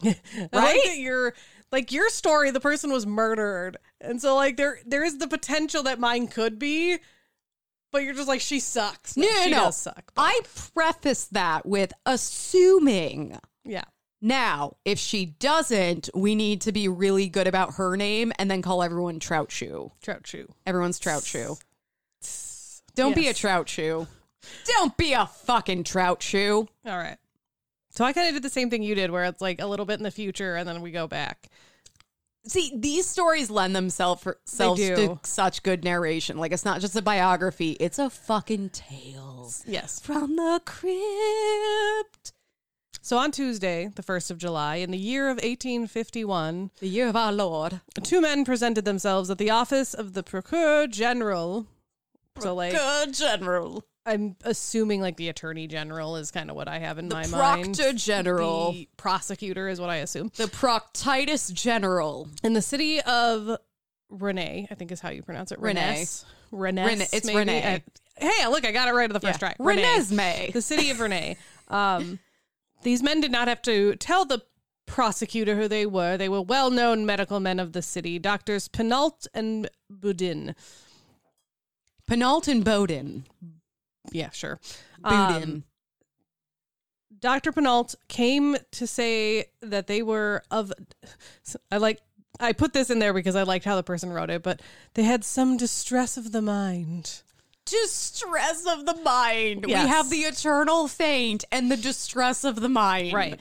Can I go to my primary care physician and just be like, I have distress. so I'm suffering from, bouts of eternal faint, semi-eternal faint, you might say, and disruption of the mind? Distress of the mind. Distress of the That's mind. literally like what I How are treat you in my today? job. Well, I have some distress of the mind, but Right. otherwise I'm fine. Yeah. It's fine. So Dr. Penault talked about how Dr. Boudin had called him for a consultation of a girl named Rosalie Sarrazin, who was a servant of a man named M. Bedard, who was like a man of the law, is kind of how they say. I think he was like a lawyer. Okay, cool. So in spite of the fact that both himself and Dr. Boudin had tried to treat Rosalie ended up dying, and they found out that the symptoms of the illness that Rosalie had died from were very much the same as a case of one of Bedard's other servants named Rose, who had also died just a few months previous. With this in mind, they persuaded the relatives of Rosalie to permit an autopsy. They told the prosecutor that they found no trace of poison in the body, but they were still convinced that the girl had died of poisoning.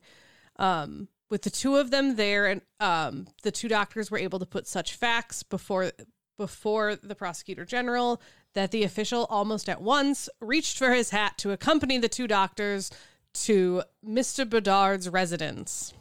So they're going to talk to the dude. The guy whose daughter is dead. Servants. 2 of his servants died. Oh, okay. 2 of his servants died. They think they were both poisoned. Okay, so they're going to talk to the employer. Yep. Okay. The owner of the house. Yep. So Okay. the door to the professor's house was opened to them by Haleen Gigato, another of Mr. Bedard's servants. She was a woman of about 40 odd years. And again, this was like, they describe her as like somewhat homely looking, not exactly ugly, but they said prepossessing of countenance, which means she's not attractive. Yeah.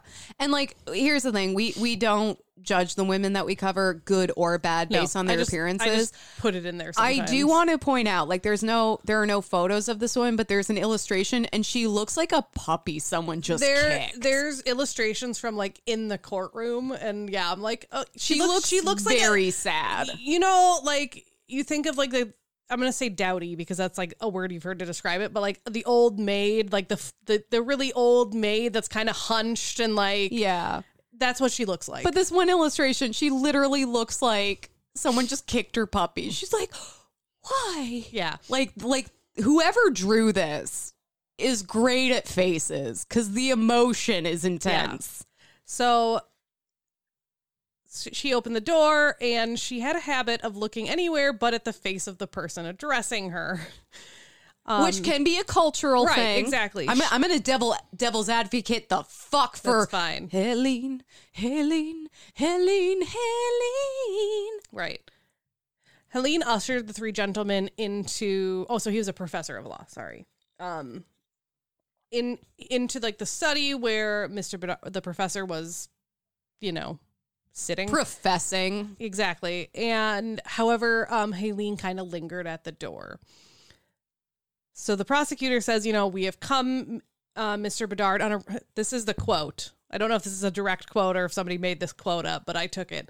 So it says, quote, we have come, M. Bedard, because his name, I wrote it somewhere, but his name actually started with an M. This is at the time where they called you by your first initial and then your last name. Yeah. So, on a rather painful mission, one of your servants died recently, and it is suspected of poisoning. I am innocent, was cried from the doorway, and the three visitors wheeled to stare at the housemaid. It was her that had made the exclamation. God damn it, Helene. Innocent of what? Demanded the law officer. No one has accused you of anything. You couldn't be cool for 30 fucking seconds. This incautious remark on the part of Helene, together with the fact that the two doctors were already there, and then the employer kind of was like, yeah, she's a little sketchy. I hope he said that in front of her. I hope they all just look at her, and then they kind of thumb back at to the employer, like, what's with this bitch? And he's just like, yeah, she's kind of sketch. She's sus. Sketch. She's sus. We should eject her from the spaceship. So they arrested her, and from there, Helene's past was inquired into, and a very strange and horrible tale unfolded over the last 20 years of her life, and unfortunately, it was a tale of a lot of death. You look very startled, Navi. Well, she heard me talk about kicking puppies. She's like, Mom, save me. Yeah. Actually, that's the face. Yeah. That's the face in the illustration. She looks so sad. And like, but why? Not anymore. Well, now she's stretching out and she's the like, I'm going back to sleep. She is the happiest fucking dog right now. All is right. it weird that murder relaxes her? A little, but not really, because I listen to a lot of murder shows, This so is she's true. probably just used to it. This is true. So we will go back in time. Now that Helene's been arrested, we will go back in time. Cool. Cool. Back cool. to the future. So Helene was born in Brittany, France in 1803 in the middle of the French Revolution. What a time. She lost her mother at the age of 7 and was orphaned, so I'm assuming her father just wasn't around. It literally never mentioned him in any of the stories. It just said her mother died and she was orphaned. So I'm like, all right. I mean, I guess he could have been off fighting in the French Revolution. Maybe he died in battle. Well, he could have been murdered in the French Revolution. Yeah. Also, men were not held responsible for Exactly. impregnating women, so he could have just pieced out Right. and never seen them again. So I dreamed a dream in time gone by. that was a weird interjection. That's what the song's about, though. I know, but she gets still. pregnant and the dude pieces out and she's like, he took my childhood in his stride, that bitch. I always thought she got raped. No, it was like, because she's dreaming of him coming back. She's like, I remember the time we spent together. He spent a childhood by my side, or he spent a summer by my side. Oh, that's right. I dreamed Okay, we'd live the years together. He took my childhood in his stride, And then just he noped was the gone fuck when out. he noped the fuck out when autumn came. Yeah, Those you're are right. the You're exact right. words. This is what that's about. Okay. Yeah. So the mom died. She was orphaned and was sent to her two aunts that were servants at a rectory in Burberry. Burberry is how it's spelled, but I know it's pronounced Burberry. What's up, Burberry? So yeah, she was sent to live with her two aunts who were servants of the clergy. Curdled cheese. After 17 years of living with her aunts at the rectory, she accompanied one of her aunts to this town of Sigleen, where at the age of 23, she would become a servant herself, because what else was she going to do? Because she probably didn't get any education. Okay, really quick. What was the town called? Burberry. No, the other one. Sigleen. Is there an L in it? Yes. Oh, okay, because I was thinking Seguin, like Seguin, Texas. That's named after that guy who was buried there, even though he didn't have anything. Yeah, that was Remember? weird. Yeah, But I was wondering if, like, maybe this is Sigleen. I couldn't remember if he was definitely French. an L in it. So I'm like, oh my God, maybe that's where it came from. No. That was a weird story. Yep. A small town that had nothing else going so on. weird. Basically claimed ownership over this guy's dead body and kidnapped his dead body from Mexico and buried it in Texas to be like, he's our this is hero. ours. Yeah, and it they was super named their weird. town after him. Anyways, so she would become a servant girl and a cook for the cure, which is just another religion. Like, it was she's still working for the church. Where an incident arose that she lived there where she was accused of adding hemp to the cure's grain soup. I think she just wanted the guy to, like, loosen up and have a little bit of fun. I mean, but, you know, she was so far ahead of her time. They weren't even talking about microdosing right, yet. exactly. So after that happened... Hey, if you want to see God, you got to get fucking stoned. I'm just saying. Right. So oddly enough, she, like, didn't, like the clergy didn't kick her out. She was still a servant, like, for different people. She ended up being employed by another priest, Father Francois Le Drogo. Cal Drogo. In a nearby village of Gurn. And between June 28th and October 3rd of working for Father Francois, 7 members of the household she was working for died suddenly, including the priest himself, both of his elderly parents, her own sister that happened to be visiting her, and a number of servants that were not listed. But 7 people total. So the priest, 2 parents, her own sister, and presumably 3 servants that... Can you imagine being included in the servants not listed? You were potentially murdered and other servants I not just listed. assume it must have been servants because it said like seven members of the household died, but then it only listed 4. And I'm like, Yeah. so the other ones must have been like Probably people they assumed to be unimportant. Yeah. No, but that Yeah. sucks. No, that just sucks. Yeah. Helene was like overcome with sorrow for like all of these months. She did a lot of crying and she was very pious in behavior. And a lot of people were like, oh, you're so lucky that you survived. And she's like, I'm not lucky. Everyone around me died. I'm so sad. She was very good at crying on command. You know, I wish I had that power. I know. I'm really bad. Like, I'm bad at crying even when I want to cry. In the rabbit hole of like this story, like there was a sub article about like, there's like a condition that you can cry on command. And I like read the entire article and it was super interesting. And I'm like, I want to be able to do that. Kelly the psychologist. Yeah. Anyways, so she was very full of sorrow, pious behavior. And a lot of people were like, well, the cholera epidemic just happened the year before. So like maybe there's still some of that hanging around, stuff like that. And all the deaths were attributed to natural causes. But this is the first time she's fully suspected of poisoning people. Mm-hmm. So Helene would return to Burberry. To basically take over her sister's job, which I'm like literally nowhere else other than the sister dying and then her taking her sister's place. Like, is the sister ever mentioned? Again, I would be pissed. So I'm like, I want my death to be all about me. The eternal fate never ends, people. I'm like, is it like sister? Like, is it a true sister? But it is because or is it the like sister's a nun? name was Anne Gigato, so like it was her sister, and they just never mentioned her at the beginning for some reason. But But so she went to Burberry to like replace her sister as a servant because her family was just all servants. And suddenly 3 people died, including one of her aunts over the course of 3 months, all of whom she like cared for and like tried to bring back from the brink and all of this stuff. Again, overcome with grief and not wanting to like stay where all these people died, she would relocate to Las Mines, where she would board with a needle worker named Marie-Jeanne Leboucher, which I really like that name. Okay. Yes, I love that name. I would also love to like know how to pronounce it in a really like pretty sexy way. But this is like this is just giving a lot of Jane Topin. Yeah. This whole like savior complex of like, I tried to save them and oh my God, I couldn't. Now I need to fucking go. And like, because Jane Topin, she was super into this whole like bringing savior people complex to the edge and then bringing them back, taking the accolades from that. But then like when things started to get sus for her, she just peace. Right. So at her time with Marie Leboucher, both Marie and her daughter would soon get sick and die. Her son would also fall ill, and it's possible that her son survived because he didn't like Helene. And so, like, once he fell ill, he was like, no, you don't get to take care of me. I don't like you. Like, go the fuck away.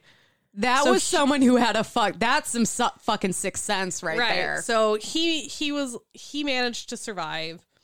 Obviously, though, since like the owner of the house passed away, she had to room somewhere else, and a widow named Lori offered her a room. And she would also soon die supposedly after eating a bowl of soup that her new boarder had prepared. No, never fucking do it. Right. So she would travel again in May of that year, and Helene would be hired by Madame Toussaint, where 4 more deaths would follow. It didn't list who it was, but by this time, if we're keeping track of the body count of potential people that Helene has killed, we're at 17 in 2 years. Jesus Christ. Later in that year, she would be employed as a servant at a convent in Auray, but was rapidly dismissed, this time not for death, but because she was caught vandalizing, stealing, and other sacrilegious things. Oh, no. The death surrounding you is fine, but you stole some communion wafers, and we just cannot have that. Right. Sacrilegious things. I know. Okay, here's the thing. That could mean literally anything. Exactly. Like, she did not say bless you after someone sneezed, or like someone saw her ankle. Right. You know, it's like, okay, I would really love a more definitive definition of what sacrilege is. Exactly. So after she was dismissed from the convent, Helene would work as a cook in a number of other households in various cities. She kind of would bounce from place to place, being employed only briefly at each one, where she would often be dismissed after someone fell ill or died. But there was also a lot of thefts, reports of theft, and a lot of people say that she was probably a kleptomaniac and was often actually caught stealing. Isn't kleptomania one of the signs of like childhood abuse? Like, or no? Mm-mm. No? Okay. I thought that was like something that might manifest. I mean, I guess that just includes like different behaviors that can manifest from like a bad childhood. I do think it can be a sign of like serial killers. I think that's one of the boxes. Well, there's like petty crime can be one of the things. Like it's like it can be an early thing. And I'm not saying anyone who steals is like going to be a serial killer, because obviously they're relatively rare. Right. But like she's definitely looking for a sense of power and control. Yeah. And it's like, killing someone is a big job. Not that I would know, but I just assume like it takes a lot, and like to not get caught and all that. So that's kind of like a little way for her to feel a sense of control, and like she's pulling one over on everyone else, even though she's like apparently really fucking bad at it. Yeah. So during this time, one of her most infamous murders happened, and it was that of a child, like a young child, because obviously she's killed people's kids before, but this was a young child named Marie Breger, who died at the Chateau de Soyer in May of 1841. After that, or like after 1841, between 1841 and 1849, there's no record of any suspected deaths, which is kind of interesting. But this was a lot of like when she was getting caught for thefts. So no one's really like, sure why for 10 years, like no one's really sure if she just like was poisoning people and they weren't dying, or if she was trying to be a little bit more straight, or if the kleptomaniac or the stealing was kind of taking that edge off, so she didn't need, like, no one's really sure why, but there was like a random 8-year gap that like they can't trace any deaths back to her. So like there are a lot of serial killers that you know, where they figure out who it is and they trace these breaks in their killing sprees, and there can be a lot of life changes. Like it's a relocation, it's a marriage, it's you have kids, you know, there are a lot, or like maybe like a parental figures, like there's a lot of stuff that can go on like, that can put a pause on it. She's already been moving around a lot. She was never married. She never had kids. So like that's why they're kind of like, we don't really know why. I would also, I mean, it feels maybe she like didn't mean to kill the little kid, and then she felt like she genuinely felt bad.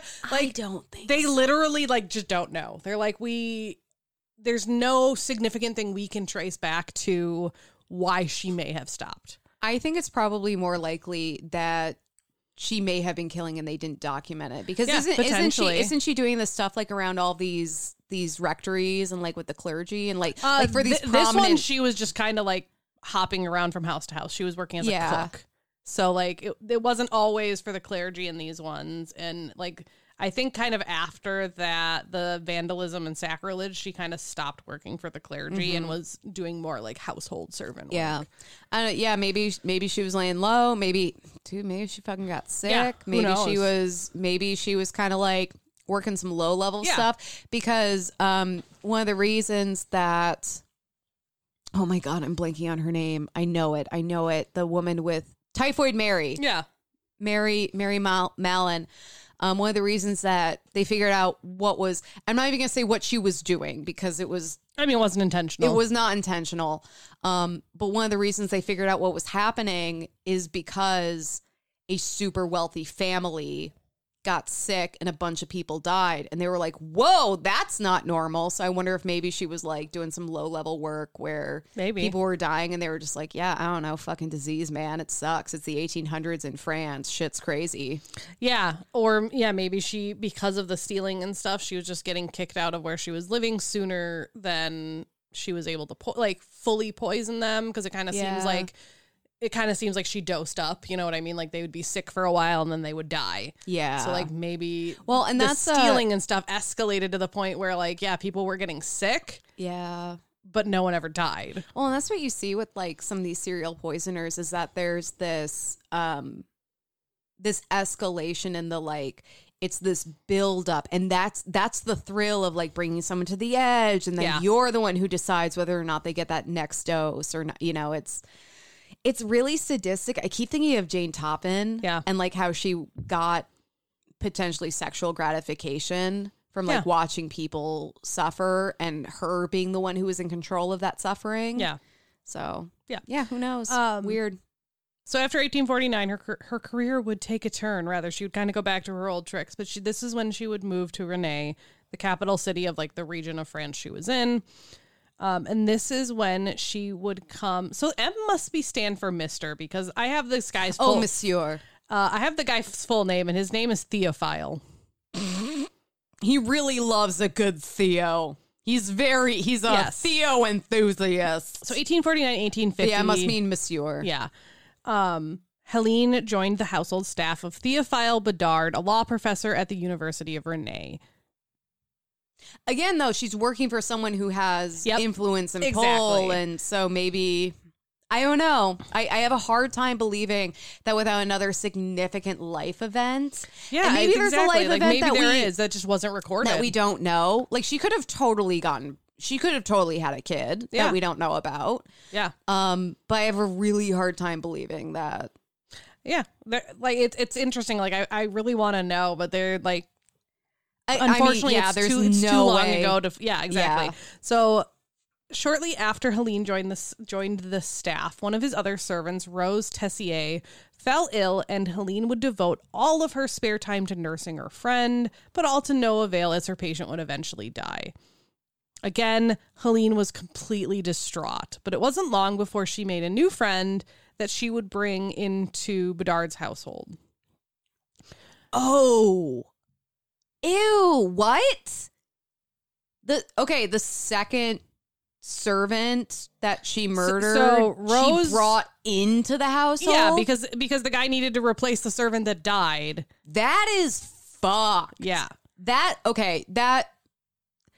obviously none of this. I don't know if she knew Rosalie or if she met Rosalie like when the guy hired her, but they became friends. Right. But still, the point is she murders Rosalie. Yep.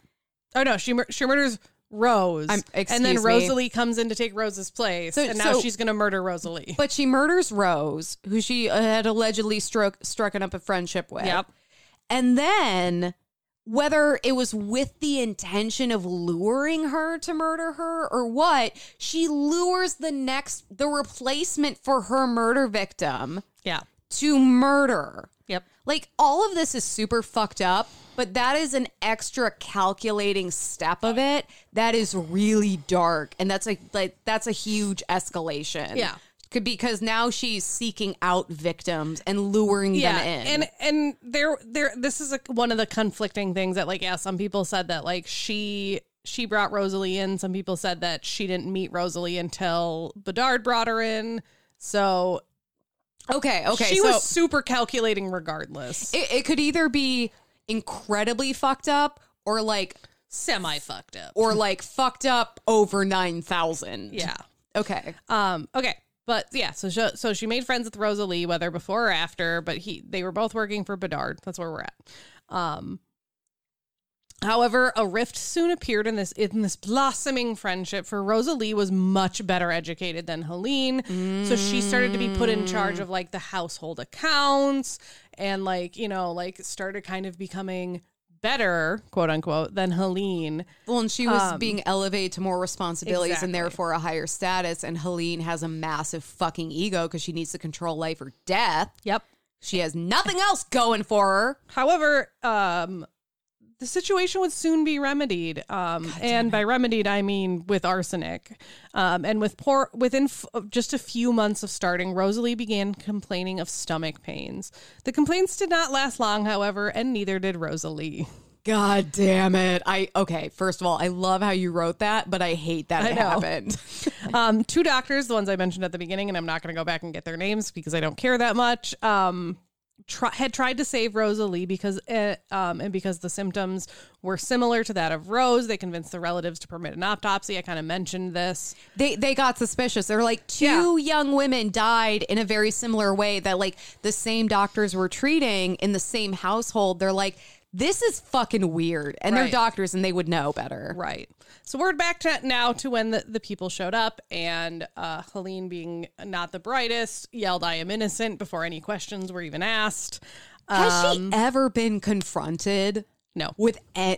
This is someone who's not that I could find. This is someone who's been actively caught for sacrilege and theft, but she has no sense of chill. Right. But I think she probably thought she would never get caught. Like, she was smarter than everyone else. And so the fact that the cops showed up, she was like, well, fuck. Yeah, and that, oh my God. So during the inquiries, I go into the trial a lot, but like this is the blurb beforehand. So during the inquiry, she was suspected of at least 23 deaths between 1833 and 1841. However, none of these would be thoroughly investigated because they were outside the 10-year limit of prosecution. So because we're in 1851 at this point. Okay.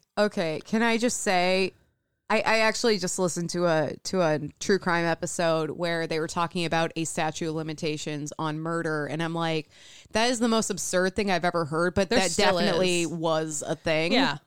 Well, and like at that point, there wasn't any way to get scientific evidence. Like the bodies had definitely all decayed by then. Well, and they had probably never even suspected because everyone's dying of fucking everything at that time. Right. And even the ones that were suspected. Like, yeah. Well, and like she's also preying on vulnerable people. Yeah. Like, there was a lot of widows, a lot of like moms with kids, servants, or like priests. Yeah. Like, especially like back then when priests would go and bless sick people, like how easy is it to just be like, oh, well, they must have just caught something, brought it home, and that's why like everyone in the household died. Yeah. Anyways, so but I don't know. It like, obviously I want her to kill anyone, but the fact that she's like preying on her fellow coworkers just seems like extra shitty, where I'm like, fuck you. Yeah, whereas like everyone's just trying to get a paycheck, bitch. A lot of like modern day murderers, you hear the opposite. They're like, no, I'm not going to kill anyone close to me because then I'm going to get caught. Right. They still prey on vulnerable people, but not anyone connected to them. Right. But exactly. But this is, this whole thing sucks. So yeah, she was suspected of 23 deaths, but that were outside the 10-year time limit. Local folklore or, family history, legend, whatever. According to family lore. Yeah, has attributed to her many unexplained deaths, some of which were almost certainly due to natural causes just because of the time. But of course, like you hear someone was a serial poisoner and they were like, well, they were in my town during this time when this person died. Clearly it was her. My uncle was shot. Therefore, it was definitely her. It was definitely Helene. I definitely did not shoot him because he was a dick. But there was a lot of stuff going around, and she probably wasn't actually the cause of all of them. The most reliable estimate that historians have got is that she probably committed about 36 murders in total. It's hard when someone's moving around a lot and there's no way to verify the cause of death for a lot of the people, especially at a time when like people were dying of reasons. Like we still have that issue today where we have people who are identified as serial killers who are still trying to figure out if they were responsible for this death and that death, or this John Doe or this Jane Doe. And it's so, even in modern day, it is so hard to connect all those dots. Right. All right. We still have several pages left. Okay. I'm just going to let you tell the story. So she's definitely a poisoner. We can definitely hate on her. Right. Cool. That's where I am. Where was I? Okay, so Helene's trial began on December 6, 1851, but due to French laws of permissible evidence and statute of limitations, she was only able to be accused of 3 murders, 3 attempted murders, and 11 thefts. Because I guess when they searched her like belongings, they found some of like the household owner's stuff in her stuff. Of course, that's the shit they can trace, not the lives she took. At least one case later appears to have been dropped during the course of the trial because it involved a child, and police were really reluctant to ask the parents to do an exhumation, so they just dropped it. Helene's behavior in court was erratic, changing from humble motherly, or not motherly, like humble, maternal, like sitting, to muttering, to loud, pious shouting and occasional outbursts against her accusers. So like she was all over the place. She consistently denied she even knew what arsenic was, despite evidence to the contrary. And doctors who had examined her victims had not usually noticed anything suspicious, but when the most recent victims were exhumed, they did show evidence of arsenic and possibly antimony poisoning. Well, remember when I covered the Angels of Nagareve? Yep. It was, you could totally tell that someone died from arsenic, but you had to look for it. Yeah, it had to be something that you were checking for. Yeah. So she had a lot of people against her throughout her whole trial, but there was like one person that was like a light in her corner. It was a man named Jean André, who was a cabinet maker, whose attention Helene had been trying to catch. She'd been trying to catch his eye. And she had a romantic rival in a woman named Perot Mace. But he said, quote, "The service Helene gave me was excellent. She nursed Perot perfectly," because of course Perot also got sick. So she nursed Perot perfectly, but said it was in vain because the doctors were mishandling the disease. Wait. She told me one day that she was tired of service and that her one wish was to retire. So that's what the guy, Jean, said. And then the lawyer goes, did you attach a certain idea to the confidence of retiring? And he's like, no, which I'm assuming is like, oh, did you ever like intend to propose so she could retire? And he's like, no. And then the lawyer goes, you were in the hospital, and when you came back, did Helene take good care of you? And he said, yeah, she gave me bouillon every morning to build me up. And then the lawyer's like, did it help? And he's like, or did it harm you? And he's like, no, it did me a lot of good. Like it legitimately helped. And the lawyer comes back with, what wasn't Helene jealous of Perot, that good-looking girl who gave you so much favor? Like, that's like what they said. I was going to say, I'm sorry. He's defending her because she poisoned and murdered her romantic rival for his affection. But and she then treated him really well. But she poisoned him potentially to nurse him back to health, to get into his favor. And he's like, she's great. I love her. She's great. So he gets asked if she was jealous, and he basically doesn't really answer, because he says like, oh, Perot was a good girl and she was never out of sorts. And then, he gets asked, like, did Helene ever say Perot wouldn't recover? And he's like, yeah, she said she's a lost woman, but she said it was because the doctors were mishandling her case. And then he says, like, he says, like, Helene never ate with us because she was working day or night and was taking care of us, and she would eat in secret, and like all this stuff. Like, so he was on her side. God damn it. But was also like kind of throwing shade at her, but I think on accident. I'm imagining him like, no, she's totally fine. She only ate in secret, and she only like cared for the woman who was vying for my affections, who got really sick. But it wasn't her fault. I'm like, she also like worked. John, you sweet summer fucking child. What was interesting is like, a lot of people interpose over one another, and I'm like, that's so interesting, because in today's court, like, you cannot speak out of turn. Yeah. But like, so apparently he's talking about this, and Helene goes, oh, like, it was because I was sick too. I couldn't eat what I kept down, so I was just drinking some bouillon here and there. She's defending herself in the middle of his testimony. Mouthfuls of breads. Like, I wasn't trying to do anything in secret, and I never thought of marrying him. I just thought of him as a friend, and like that me wanting to marry him was just a joke. Yeah, so she's like in the middle of his testimony, even though he's on her side. She's my God, should we like get married right now? I'm totally just kidding. Right. Marry me. A number of other witnesses that were friends of Perot who had seen her during her illness. So this was like right when she started at the law professor's house, but like this was not one of those servants. It was like someone else. But basically the friends of Perot spoke how Helene had always shown an extreme dislike from the girl, and that the liquids the latter prepared, Perot would say like, this is super gross. I've had enough. It says it was what Helene gave me that made me ill. Like basically Perot was like, no, like she's making me sick. However, like her friends were like, no, like this person's taking care of you. Like you're clearly just like thinking she's making you sick because she's here all the time, like I'm sure they felt really bad. Kelly, afterward. really quick, if I claim someone is trying to murder me, I don't care how delusional I am. You need to believe me and then just like find someone else. I don't care if I'm making shit up. Just like eliminate the cause of stress and have someone else feed me bouillon. Yeah, exactly. And like a witness even said that Helene had made soup for her, and the girl was like, no, I don't want it because you poisoned it. And then like the judge was like, or the president was like, what happened to the soup, Helene? And Helene was like, oh, I threw it away. Like, and it's like, all right. Like, she's why like, didn't you just have someone else eat it? What soup? Anyway, so that was Perot, which is interesting because like I didn't find anything else like about that murder except for in the trial, and so I'm like, wait, when did this happen? Okay. I would argue that has some of the most damning evidence, because she has motive, she has opportunity, and there is a pattern of behavior that lines up beautifully with this. Right. And I don't care how much Jean is trying to help her out; he is doing the opposite. Yeah.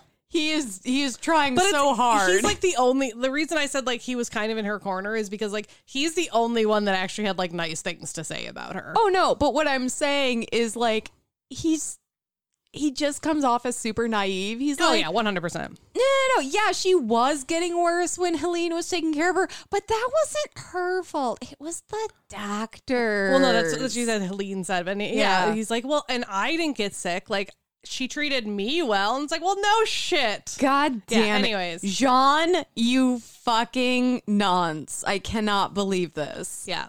But the most complete and important testimony in the entire trial was given by Théophile Bedard.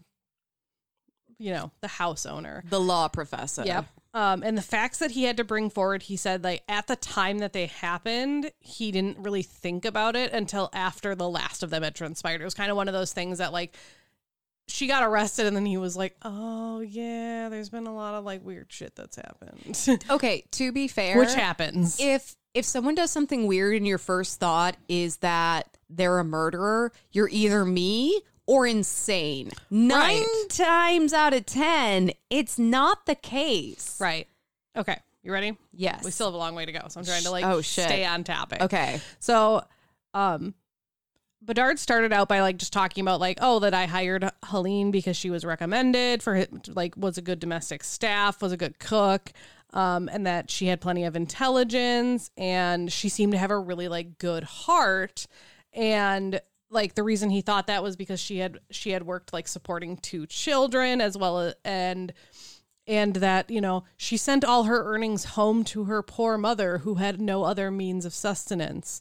Didn't her mother die? Exactly. That's like literally my next sentence. And it's like, you will recall that her mother died when she was 7 years old. See, here's the thing. So she's playing on sympathies. I'm paying attention. But I've been drinking, but I'm paying attention. She's playing on sympathies, you know? So nevertheless, Bedard like took her in, and like I said, like he noticed that like, oh, like I took her in, and a few months later, Rose started getting sick. Apparently the sickness started when she actually had an accident that left her with pains in her back. Like she like legitimately fell, like she literally had a workplace accident. And then after that is when Helene like kind of started taking care of her. Yeah. She was pushed. No, probably not. Oh. They don't know, but that doesn't seem like something Helene would do. She just like took advantage of a situation. Exactly. Okay. And then Monsieur Bedard remembered that he had gone to the country, and when he came home, he had taken a meal with Rose and Helene, which is uncommon, but like not that uncommon at the time. And after that meal, Rose was seized with a violent sickness. He remembered Helene lavishing like a motherly attention on her, made her tea, sat up like through the night with her. But the next morning, Rose was still feeling ill. And then Helene continued carrying her. Every time he said, obviously, like he's recalling this in hindsight, it's 2020, but he said he seems to remember that every time Helene would make her tea, Rose would get more and more sick until eventually, like, he was so concerned, and obviously Helene had like shit to do, that he himself like made her tea, that he prepared himself, and she seemed to get better. And then my God. They called in Dr. Penault, who because she hadn't been taken care of by Helene, was like, no, she's getting better. Yeah, she seems a little nervous, but like, of course you're nervous after you get sick. You're nervous you're going to get sick again, you know. But on the 5th day, since she initially got sick, the vomitings returned, and Helene said, quote, "The doctors do not understand the disease. Rose is going to die." Jesus Christ, bitch. Maybe just don't say that, though. The prediction seemed foolish to like everyone that heard it, because at the time, Rose was doing really well and had no trace of fever. However, in that night, overnight, she was fine, but in the next morning, she began vomiting again and had intense stomach pains. As time went on, Bedard said, so all of this is like from Bedard's perspective, like the next like page. From this time on, he said, the life of Rose, which would only last 36 hours more, was nothing more than a long, drawn-out, heart-rending cry of agony. I mean, I think that's one of the worst parts of this. When you think poison, you think like, you take a shot and you're dead. These are long, drawn out bouts. Yep. Of, like I've had like the flu where I'm like vomiting and shitting terrible at the same time, and I'm like, I kind of wish I was dead. Can you imagine doing this for like days and days and days? So during her whole illness, Bedard mentioned that Rose was only ever attended by Helene and himself. The doctor visited her but did not give her anything. So after Rose passed, Rose's mother came, and obviously she was super distraught. And Bedard mentioned that Helene's grief seemed almost to equal the mother's, that there were tears in her eyes, her voice was trembling, she expressed regret, and it all like he's like, looking back, it seemed really over exaggerated.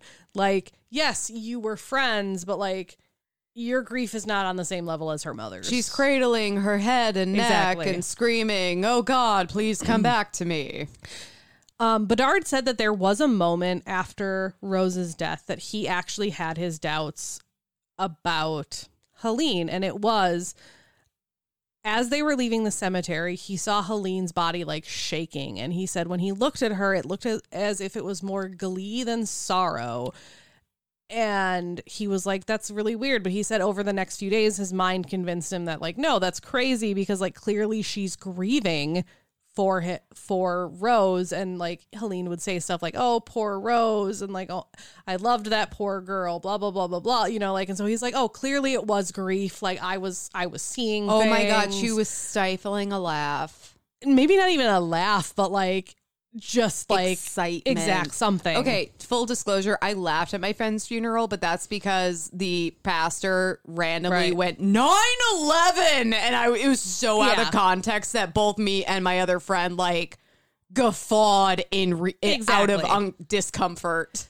So Bedard said that he immediately started finding someone to take Rose's place because obviously that's what has. But Helene originally tried to dissuade him, saying you don't need another like female chambermaid. Like I'll do everything. Don't worry about it. But Bedard was like, no, I'm gonna find someone else. So originally he found Francois. I can't pronounce her last name. It's weird, but. So remember, like, Rosalie is the girl that ends up coming in, but Francois was first. And this was a girl that they said was neither strong in intelligence or will, but was a sweet little creature. And I'm like, that sounds creepy. Please don't describe her like that. Can we find better adjectives, please? But not many days passed before Helene began making Francois incredibly uncomfortable. She would call her a lazy bones and say she doesn't earn her keep. And Bedard would tell her, like, to mind her own business, like, it was his affair whether he chose to hire her or not. Like, this is not your place, basically. Francois, in the meantime, just began to fear Helene. She was so scared of the older woman that she would obey all her orders without resistance. Bedard even said that one day he went into the kitchen and found Helene eating soup at one end of the table while Francois ate hers at the other extreme. Like... Yeah. Okay. So they're calling Francois stupid, but she fucking knows what's scared. up. She fucking knows. Bedard told Helene that in the future she was to serve the servants' meal together on a tablecloth and bring desserts from his table. Like he's trying to be like a decent person. However, Helene seemed to get kind of mad about that and would say that girl seems to live without eating and she never seems to sleep. Basically, she just started like shitting on her character. One day, Bedard noticed that Francois's hands were puffy, like hands and face were puffy, and he asked Helene about it, who became angry and accused Francois of getting up in the night and like wasting food and sugar and like all this stuff. And again, Bedard was like, first of all, I've never seen her do that, and second of all, if she needs stuff like that, she can take it. Okay, she is trying so hard to fuck up Francois's character, and Bedard is actually being like a nice dude. Yeah, like to be fair though, like it's a huge red flag when one of your employees is like picking on another specifically and being like, she fucking sucks. It's like you need to work that out yourselves, and if you have an issue, you come to me and bring a concern. You don't just be like they suck ass. I don't know. So I was right the first time. She did bring Rosalie in because it comes in here. So the swelling in Francois's face and hands began to attack her legs, and she basically couldn't work anymore. So Bedard was like, all right, I need to find someone else. And Helene was basically like, I'll help you find another chambermaid. And Bedard was like, sure, whatever. So that was when Helene brought in Rosalie Sarrazin. And she pitched her to Bedard was, she's a very good girl. If her dress is poor, it is because she gives everything to her mother, which might have actually been true in this time. Well, that's also the same kind of sympathy tactic that she was using. So Bedard said that like Helene was remarkably sincere in wanting to hire this girl and stuff like that. But her like expression was like, you know, like, oh, she's just like me. She's devoted to her mother and blah, blah, blah, blah. So Bedard hired Rosalie, and he said like, He flat out told Rosalie when he hired her, like, you're going to find yourself dealing with someone who's super difficult.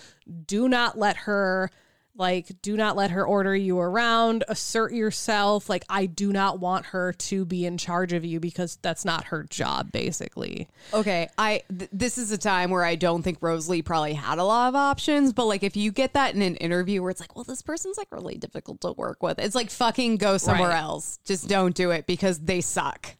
So when Rosalie first started, Helene was very nice to her. I kind of mentioned this before. Like, she kind of showed her the ropes and like was super nice to her and blah, blah, blah, blah, blah, blah, blah, until it was learned that like Rosalie could write and she could do math and stuff like that. So Bedard was like, I'm going to let her like take care of some of the household expenses and stuff like that. And when he told Helene got like super angry. And then that's when her like spite against Rosalie and the fact that Rosalie was more educated and like getting the better job really started coming through. Because she's jealous and desires control. Right. Apparently, Bedard even heard Helene attempt to order Rosalie about, and Rosalie stated, Mr. Bedard pays me to obey him. If I have to obey you as well, you'll also have to pay me. Fucking Rosalie with the mic drop. Oh my God. Okay, that's all I need to know. Yep. Rosalie is a bad bitch, and Helene, so how dare she? So because as Helene's, temperament toward Rosalie began to sour, Rosalie soon became seized with vomiting. She complained to Bedard, complained to Bedard's cousin about it, and like nothing ever happened. But when when Rosalie went up to her room, Helene yelled at her, calling her an ugly brute, and like called her she said, I've brought into the house a stick for my own back. Basically, like, I brought someone in here and you're taking my job, is kind of what she said to Rosalie.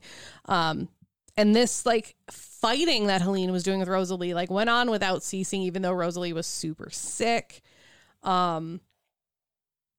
And eventually, Bedard was like, you know what, if you're going to do this, I'm going to fire you. And so he gave her notice, like, hey, you get, like 2 weeks, like, or whatever, like, but he gave her like a definite notice, like, I'm not going to be employing you soon. Like, find somewhere else. Yeah. Well, this isn't the first coworker that she's bullied into submission.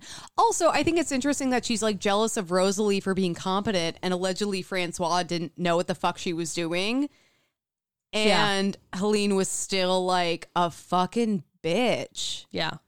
So he told her on June 10th, and like the date of notice was June 24th. So he gave her 14 days, 2 weeks. That's not bad, to like basically find somewhere else. So the day he told her, Helene cooked dinner and made a roast and some green peas. But he said he did not touch the green peas because he found out that the roast had been made by someone else, but Helene was the one that brought out the peas. And so he did not touch them. And Helene even asked him, like, oh, how are your peas? Like, you haven't eaten them and they're so good. And he was like, no, like, I don't want any. So she snatched up the dish and carried it into the kitchen, putting it on the servant's table. Rosalie ate some of the peas, and no sooner had she taken a few spoonfuls than she grew super sick and was like seized with vomiting. Oh, dude, Helene didn't eat anything that night. And she said she was out of sorts and didn't want any. Bedard didn't hear about the fact that like Rosalie ate some of the peas and got sick until like the next day. And so he went to the kitchen and he was like, hey, can I see like those peas? I want to like look at them. Like, were they bad? Like something like that. And they were like, oh, like, we don't know where they went. Oh, so my Helene God. probably got rid of them. Well, he was low key starting to suspect. And like, here's the thing. I think he can be criticized for like, he's not going to eat the peas, but he'll let other people eat the peas. But when you're starting to kind of gather these suspicions, you feel like a fucking idiot. You feel like you're overreacting. You feel like you're being insane. But you're like, all I can do is kind of control what I do and like see what happens. Like, I don't.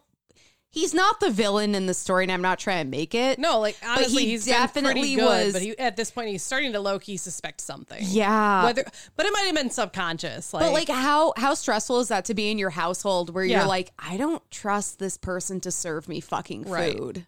So Rosalie kept being sick, and eventually Bedard was like, go see my personal doctor. Like, I'm really concerned. And that's where Dr. Boudin came in. And Helene was like, oh, like, I'm so concerned. Like, let me go with you to the doctor. So she went with, and Dr. Boudin prescribed an emetic, which actually ended up having really good effects. Rosalie seemed to recover. And during this time, another cook presented herself to be engaged in Helene's place. So that's pretty good. However, Helene still had some time, so she was still preparing meals, particularly for Rosalie.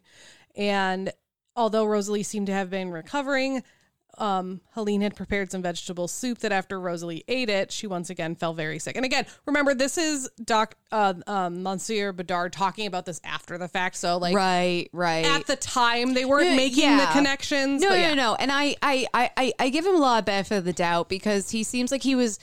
It's interesting because you hear about all these horrible abuses of power, and then there's this guy who's confronted with an actual murder who's like, I'm going to give you a warning.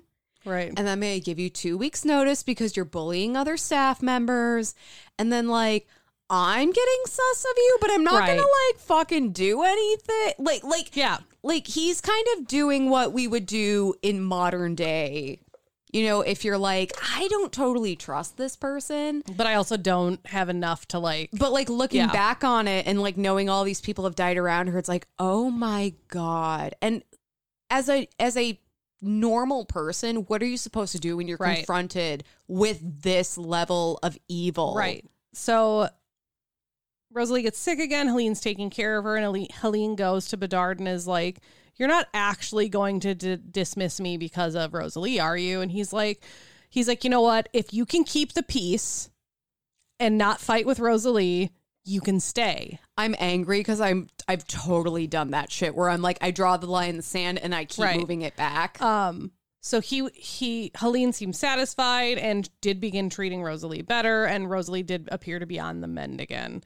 Then Bedard went to the country, taking Rosalie with him. And when they returned, Bedard went to go get like the final Epsom salts and stuff that Rosalie had been ordered by the doctor because he was already going out. And he personally divided each portion into separate glasses. But the glasses of whey themselves were made by Helene. And so even though he administered the first dose, Helene gave the last, and then Rosalie started getting sick again. She was extremely ill throughout the night. And of course, Helene was like, she's getting sick again. The doctors don't know what they're going to do. She's going to die. So at this point, the doctor came back. Dr. Boudin came back and prescribed leeches and blisters and was like, basically like, clearly something bad is going on inside of her. We need to get it out. And like, that is a very old school remedy. Do cocaine about it. There's ghosts in your blood. Right. But so Helene was like, see, like, look at this. Like, they don't know what they're doing. The doctor was like kind of disturbed that like Helene was like being really intense about it. So that's when he called in Dr. Penault, the other doctor, and was like, can you like just come and check my treatment plan and make sure like we're on the same page, or if there's something else I need to be doing different. It's just like good on the doctor to be like, all right, like someone's questioning my treatment plan. Let me get a second opinion. Also, the person questioning him is a servant. Right, like exactly. There's so many stories we cover where like the class dynamic comes in, and it's like, man, the one time everyone is being super cool, it's like with the person they shouldn't be being cool with. And but that sucks. So Dr. Penault comes in and is like, yeah, no, this sounds like a good treatment. So they continued with that, and Dr. Boudin also was like, let's try gooseberry syrup with seltzer water, which I'm like, that actually sounds like delicious. Is that a White Claw flavor? Probably. But I wonder if she couldn't eat a lot, so they were like, try this. So 2 glasses of the mixture were given to Rosalie by her mother, who had shown up because her daughter was so sick. But the 3rd glass was given by Helene. And apparently Rosalie said to the household owner, Bedard, I don't know what Helene has put in this drink, but it burns me like a red hot iron. Okay, this is so frustrating. Like, I understand that this is all in 2020. But she's telling them, right, I don't trust her. The guy who's employing her is like, I don't fucking trust her. Right. Like, can't they just like, I wish they could just send Rosalie to a hospital and like just get her out of the situation, or just completely don't let Helene take care of her. Yeah, or like remove one of these people need to be removed from this situation. Right.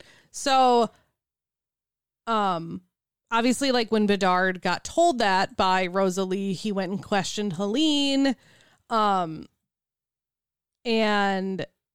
this is what he said. He said, "It has not been given me more than twice in my life to see Helene's eyes. I saw at that moment the look she flung at Rosalie.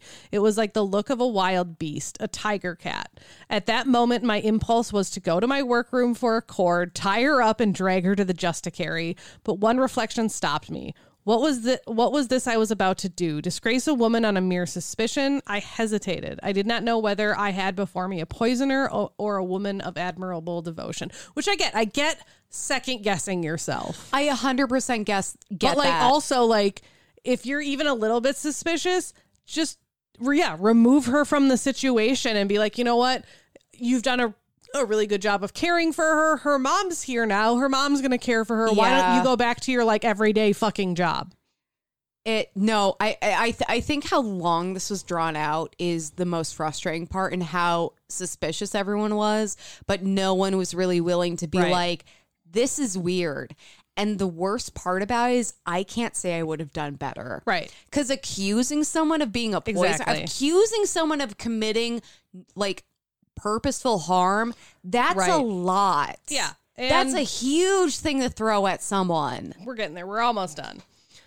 So the next day he was really, really glad that he didn't like tie her up and drag her to the justiciary because Helene came running in the morning and was like, Rosalie is better. And for 3 days, she fucking knew. And for 3 days, Rosalie did seem to be better. So much so that Bedard was like, okay, like, my household is kind of calming down. I'm going to go like to my vacation home. However, like the day after he left, he found out that Rosalie was just as sick as ever.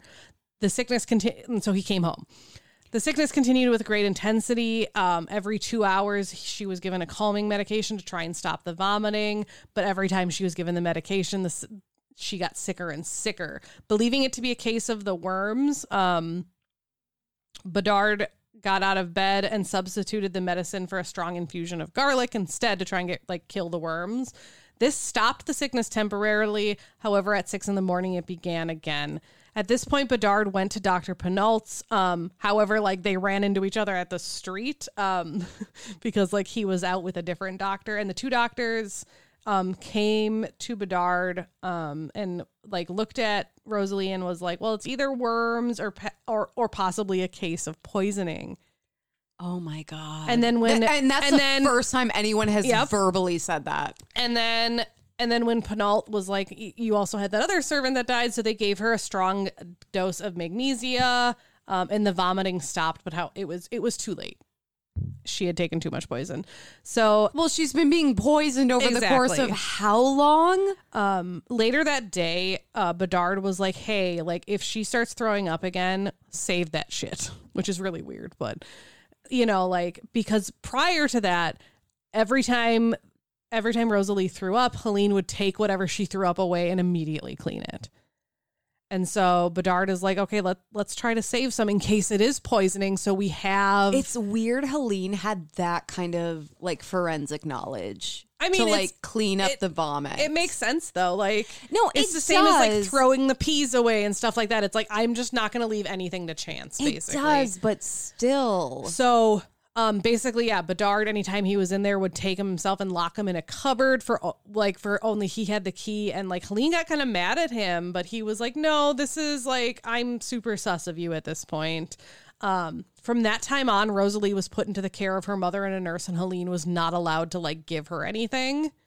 Helene, however, you know, tried really hard to get the two women out and like accused them of drinking and neglecting Rosalie, and like was like, I will sit with her. But Bedard was like, no, I do not want you to do that. Yeah. During this time, Rosalie was like in a ton of agony. She couldn't sit up or lie down. She was convulsing. And Helene was basically constantly coming and going as much as she could. However, Bedard said it seemed like Helene didn't have the courage to watch her victim die, though, because like she couldn't stay. She just like kept moving around. I think she was trying to separate herself because she knew everyone was looking at her, honestly. At 5 a.m, she went out to the market, leaving her the mother alone with Rosalie. The poor woman, worn out with exertions, also went out to ask help from friends to be like, I need other people to help me watch my kid.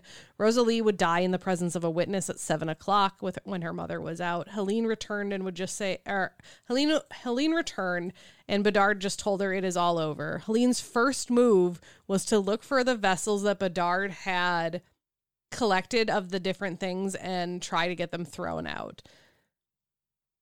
Bedard stopped her, continued locking up the vessels, and the same day is when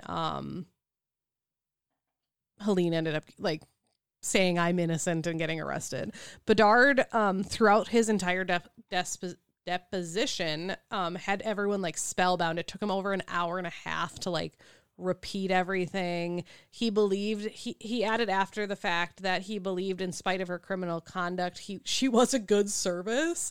That's what yeah, because she wasn't trying to murder your ass, except maybe that one time with the piece. That's what he thought. And then he was like, yeah, but then I found out she robbed me. So never mind. Bitch. She was a good servant except for the murder. But then I found out she was a thief. So fuck her. But yeah, like she had stolen many things, including a diamond that belonged to his daughter and his daughter's wedding ring. Yeah. Okay, obviously this is all horrible, but that's just like, okay, you're already inflicting all of this physical and emotional trauma on all of these people, and then you're petty enough to steal his daughter's wedding ring?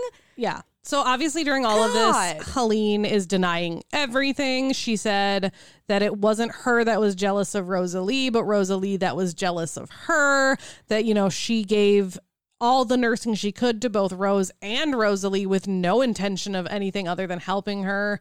The president kind of was like, no, like arsenic was administered and like, what do you think the motive would be for poisoning these girls and stuff like that? And Helene answered, you won't redden my face by talking of arsenic. I defy anybody to say they saw me giving arsenic.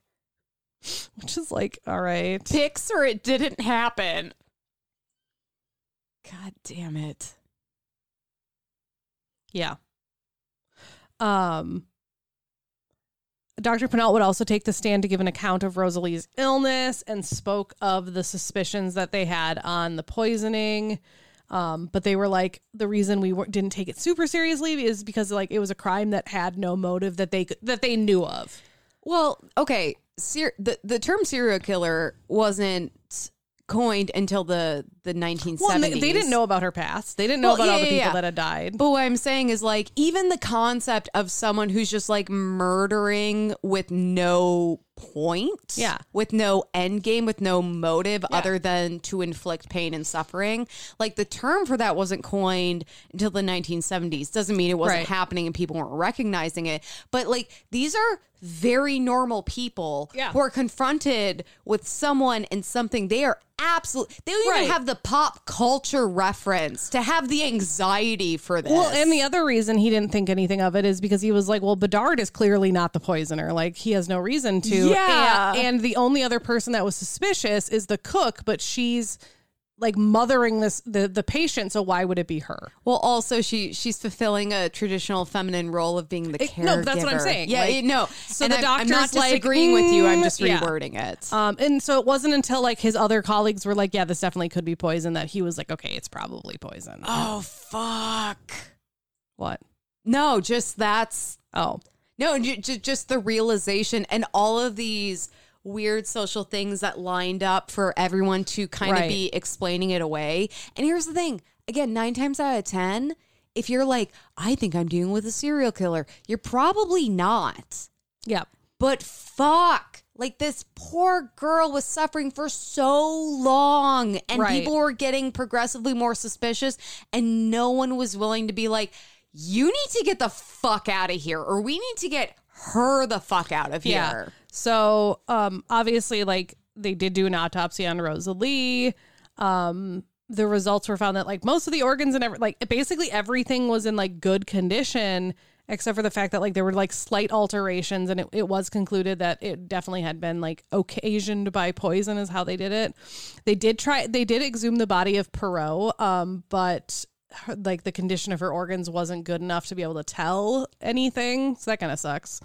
And then one of the doctors talked about Francois and how they think she had also been dosed in poisoned in small doses, and that's what had caused the swelling. Yeah. And basically like a bunch of other people came forward to like various witnesses that were like talking about that she was jealous and that she wanted full control of the household and the money, and she wanted to be like the only servant and, you know, be the sole domestic and stuff like that. Like, and that was both true for Francois and like Rosalie, you know, and, in fact, even Rosalie's mother at one like came forward, and like obviously they kind of knew at this point, but apparently like one thing that happened was on one of the mornings toward the end of Rosalie's life, the patient was in agony and like escaped her bed, and like her mom couldn't hold her and fell like into an awkward position against the wall. And Rosalie's mother was like, Helene, can you help me, and like put a pillow for her? And she said, Mafoy, you're beginning to be weary to me. You're her mother. Help her yourself. So like when people weren't around, she was incredibly cruel when it wasn't the person she was trying to put on a face for, which was her boss. Yeah. Oh my God. And even one of the neighbors came forward to testify that like, yeah, she definitely was like, when Bedard was gone, she would complain about Rosalie and like all of this stuff basically. Helene again, obviously like denounced all of this as lies and said like, oh, these people don't know me, stuff like that, blah, blah, blah, blah, blah, blah, blah. Also like the pharmacist that had made Rosalie's medication came forward too and was like, yeah, like if this is arsenic poisoning, like here's how I do my stuff. Like I couldn't have poisoned her, just to be safe, basically. Which is due diligence. You have to, to prove someone guilty beyond reasonable doubt, you have to eliminate all the other possibilities, which could be the pharmacist did it. Right. Yeah. So, yeah. Basically the only other thing like is her defense lawyer made a remarkable closing speech arguing that she needed more time than most to repent and could be spared the death penalty since she was dying of cancer anyways, which I don't know if she actually was. Says who? Exactly. What doctor? The interesting thing is, at the time that this happened, the case attracted very little attention because there was a coup d'etat in Paris. And so that took like all of the attention, which makes sense.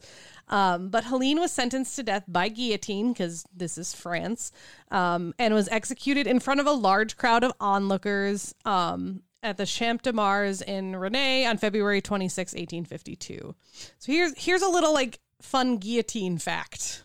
Maybe not guillotine fact. Okay, can I just say, if anyone's going to say a fun guillotine fact, it's you. It's me, yeah. Okay. This is your jam and jelly. This is fun, like, execution fact, I guess. So in England, we're not in England, we're in France, but in England, when someone was executed at this time, most of the clothes and stuff belonging to victims were turned over to the executioner. Like that was just like part of the job, apparently. Well, because it was a shitty job. But in France during the Revolution, because we're still during that time, most garments were cut into pieces and used for cleaning of the guillotine, because obviously like there was a lot of blood and flesh and like things that come with being guillotined. Matter. But did you know like when you went to guillotine, they cut your hair off?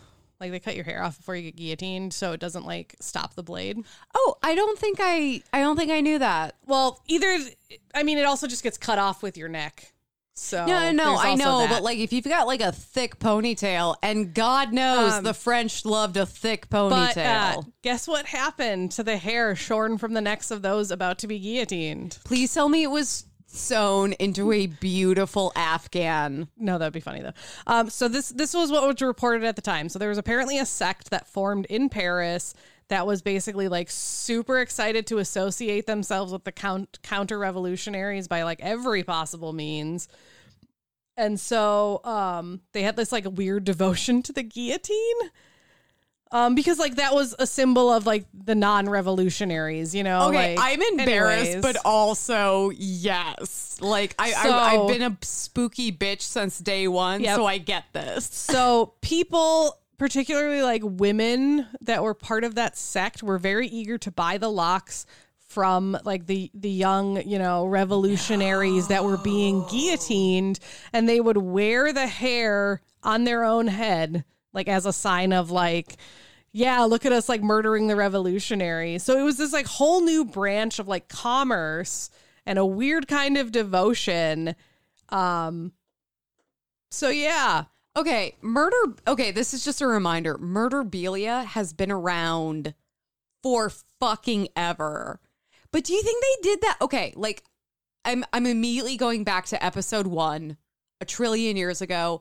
Alamte Gouge, she was executed by the guillotine. Do you think some psycho was running around wearing her hair? I don't know. Apparently a lot of them were like blonde though, because like they talk about how like they were golden haired young women in particular. Like that's the hair that sold the best. Ew. So this is a quote from like the article I was reading said this, like it said, "Let us respect these blonde locks. Our late aristocrats will have at least have been of some use then. Their hair will hide the bald heads of a few women." So basically like, yeah, we're going to kill the aristocrats, but at least it'll go to some good use. So wait, but they were part of the counter-revolution, right? but this was during the revolution. So like, Right, so they were for the aristocrats. Because the But- revolution but- was like anti-aristocrat. but some of the aristocrats were revolutionaries. Oh my God, I don't fucking know what's going on. The French Revolution was weird. It as was so fuck. confusing. Anyways, so I can't tell if they're like, haha, they're dead, but they've done some use because I have a wig now. Or yeah, if that's they're basically it. or if they're like, oh, so sad they're dead, but they've had some use because I have a wig now. Either way, Yeah. it's choices. So yeah, because like there's not a lot of information why she committed the crimes. Like she never admitted to it and anything like that. But a lot of it is like these days they think that she obviously had a lot of psychological issues. Obviously. They think like one of the things that she may have had like an abandoned child syndrome due to the fact that like her father was never around and her mother died at a young age. But most likely they just associate it to her wanting that like sense of power. Not necessarily even over people, just power in general. Control, power. Yeah. And that, yeah, she just enjoyed having that power. God damn it. So that's That's very Jane Toppin. Yeah. Because she also had like I feel like she was abandonment issues. slightly less creepy than Jane Toppin, but only mildly. I mean, she didn't crawl into bed with her victims. Okay. Jane Toppin, but without the sexuality. That's what I said. That's why I'm saying slightly less creepy. I would just say less sexual because this whole thing is so creepy. Kelly, this was 11 pages. Yep. This is the And longest. I skipped some of it because I was like, this is 11 pages. And I'm sorry if I made it longer, but this was a lot to digest. Again, this There is why was we just stuff do I not didn't- have a true crime podcast. I didn't want to like cut out. Like I like I said, I skipped over chunks of like the testimony that I had in there, but I was just like, I feel like talking about Bedard's testimony from like what he was seeing was really important because we don't have a lot of information otherwise. No, I 100% agree because otherwise it's like she went here and a bunch of people mysteriously died. And then Right. she went here. But that's an insight into her method, into Exactly. her modus operandi. Yeah. You know, and like how she's behaving when she's being confronted with her plans maybe not going exactly the way, or when she's being confronted, or oh my. Well, and that's why I was fucking saying like my God. notes went from like a page and a half to like 10 pages because I found the one article. So I thought my story was going to be very short, which is why I decided to. I was going to tackle that and another story in a week. And that story took me a week because I found way more information than I thought I would. And that was about 7 pages. This was 11. I'm sorry. No. First of all, no lo siento. Or no te sientes.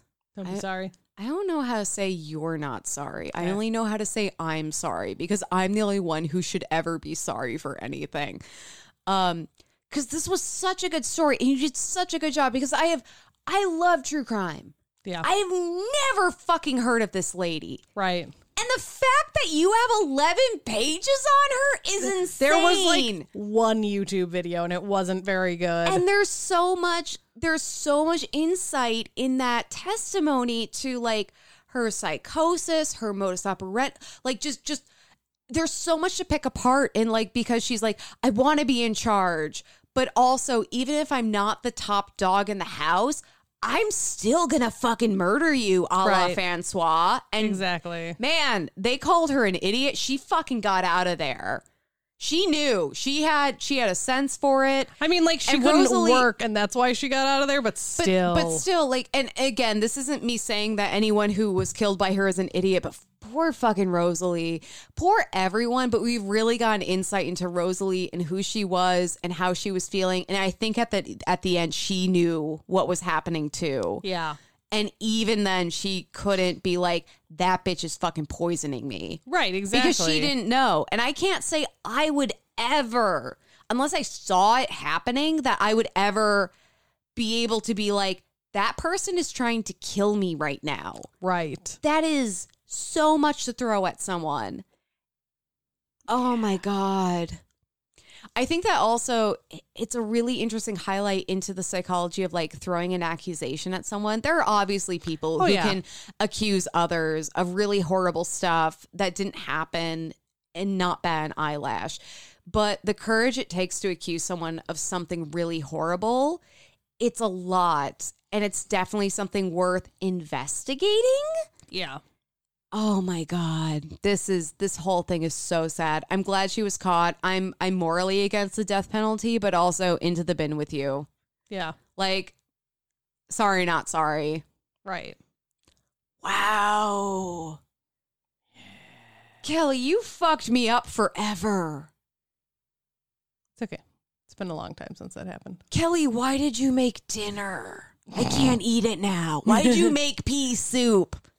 I'm kidding. She totally didn't. I actually, okay, pea soup sounds awful, but it's really good. Like with some cheese on top, some like mozzarella. No thanks. Love that shit.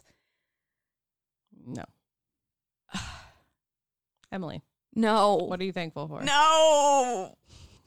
Okay, we can skip it this time. There's nothing. I'm thankful you haven't poisoned me with pea soup. I'm thankful I don't have servants that are going to poison me for power. I mean, I also love at the bottom of your notes you put the Pious poisoner. Oh yeah, or the I was going to talk killer. about that. Those were names in the articles I found. That's what they like. The two names they referred to her as is the Pious poisoner or the servant. I think whatever. I'm going the servant serial killer. I'm going to put the Pious poisoner because she acted really pious. Like, yeah, that was her thing. Yeah, and I really resent that. I really resent it deeply. Yep. Fuck, what am I thankful for? You know, I had stuff. I was thinking about things.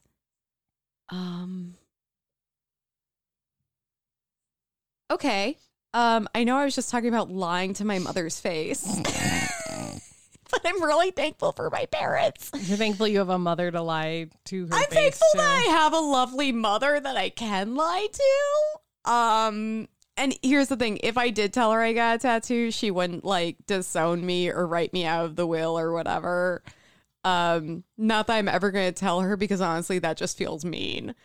But no, so I rearranged my living room and my parents' basement is just full of stuff.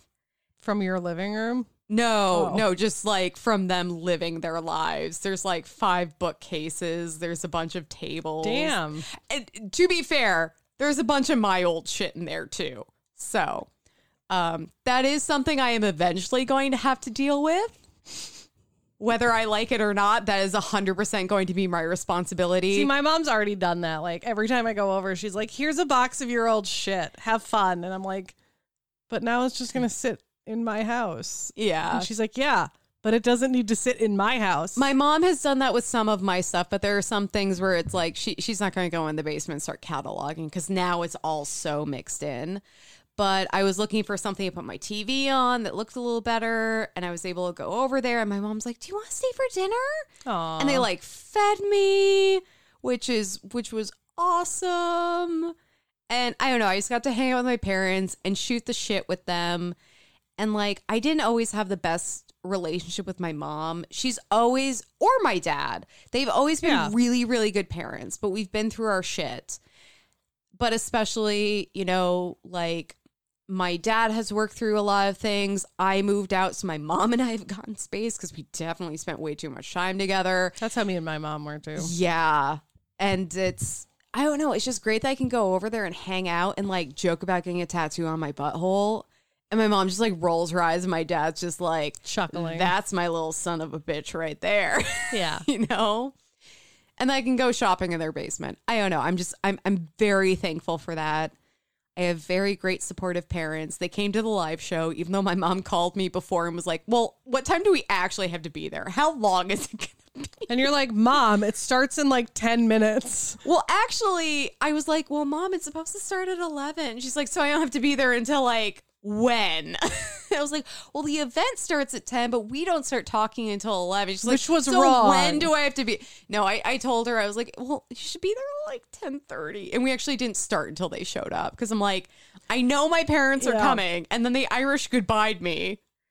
They just up and disappeared. But they got to meet my mom for the first time. No. Our parents met. Here's that the was thing. Nice. They showed up. They did talk to us and say, like, you did a great job. And then they just noped. They chatted with your mom. They did check out the exhibits at the History Center. But then at one point, we were going to take pictures. It was like, well, really quick. Like, people are starting to leave. Let me, like, say bye to my parents.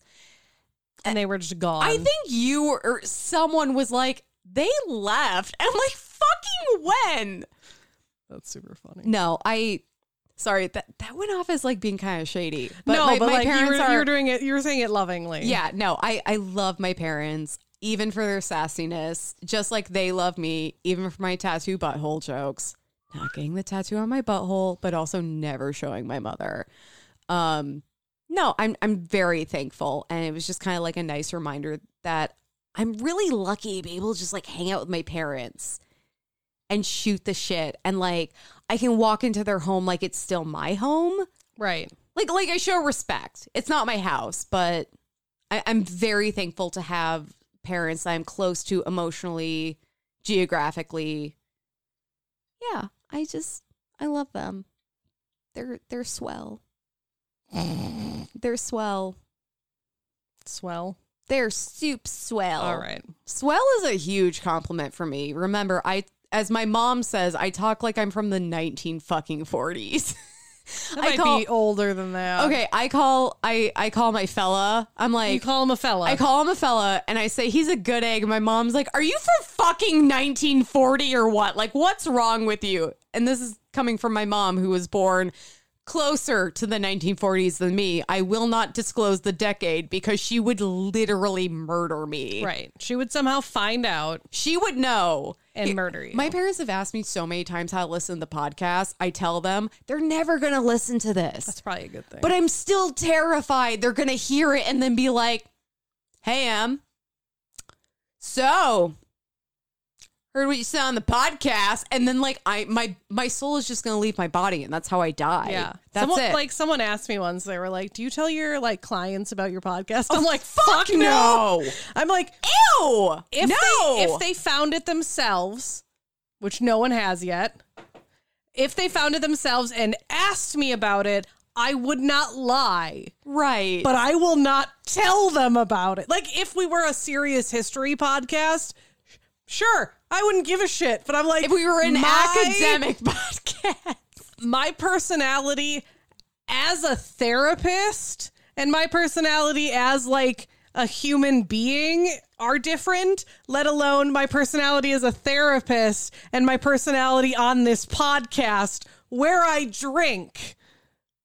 Yes. With your friend of over a fucking decade. Exactly. So someone was like, I like laughed in their face when they said that. They were like, "Do you talk to your clients about your podcast?" I legitimately laughed in their face and was like, "No."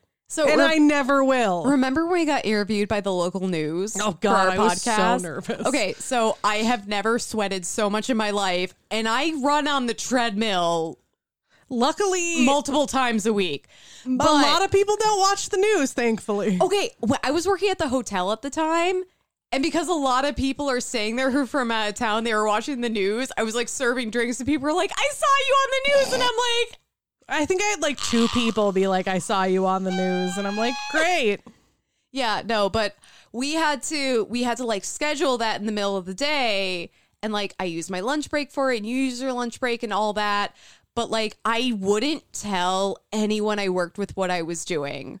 I think I said I had an interview, but I wasn't like super specific. I don't think I ever. I maybe briefly mentioned I think but I said I don't think have a I ever told it. podcast thing. I think that like that's what I said, but I was like super vague about it. I had just started my job, and I'm like, there is no way in hell I'm going to tell these people I have a podcast. Like where I worked when we did that. You were doing Blue STEM. Yeah, you were working there anymore, and doing your You were still practicum, in school, but yeah, you were doing your practicum.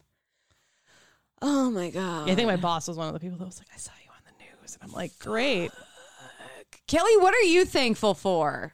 I mean, I'm thankful for my parents. I love my parents.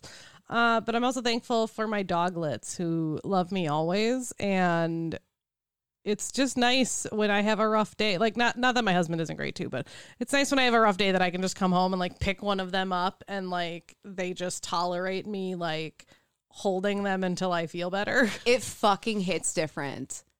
I'm not gonna lie. Like, it hits, especially when you're different. like holding them and then they like look at you and you can just tell that they're like are just radiating love, and then they lick your face and it's like, you love me, and that just makes me feel better. I have a story about how much my cat loves me. It might be sexual from him, but we're gonna talk about that potentially on a whining about on our Patreon. Super uncomfortable now. Okay, it didn't hit me until I was at the gym watching the Nature Channel that just happened to be on TV.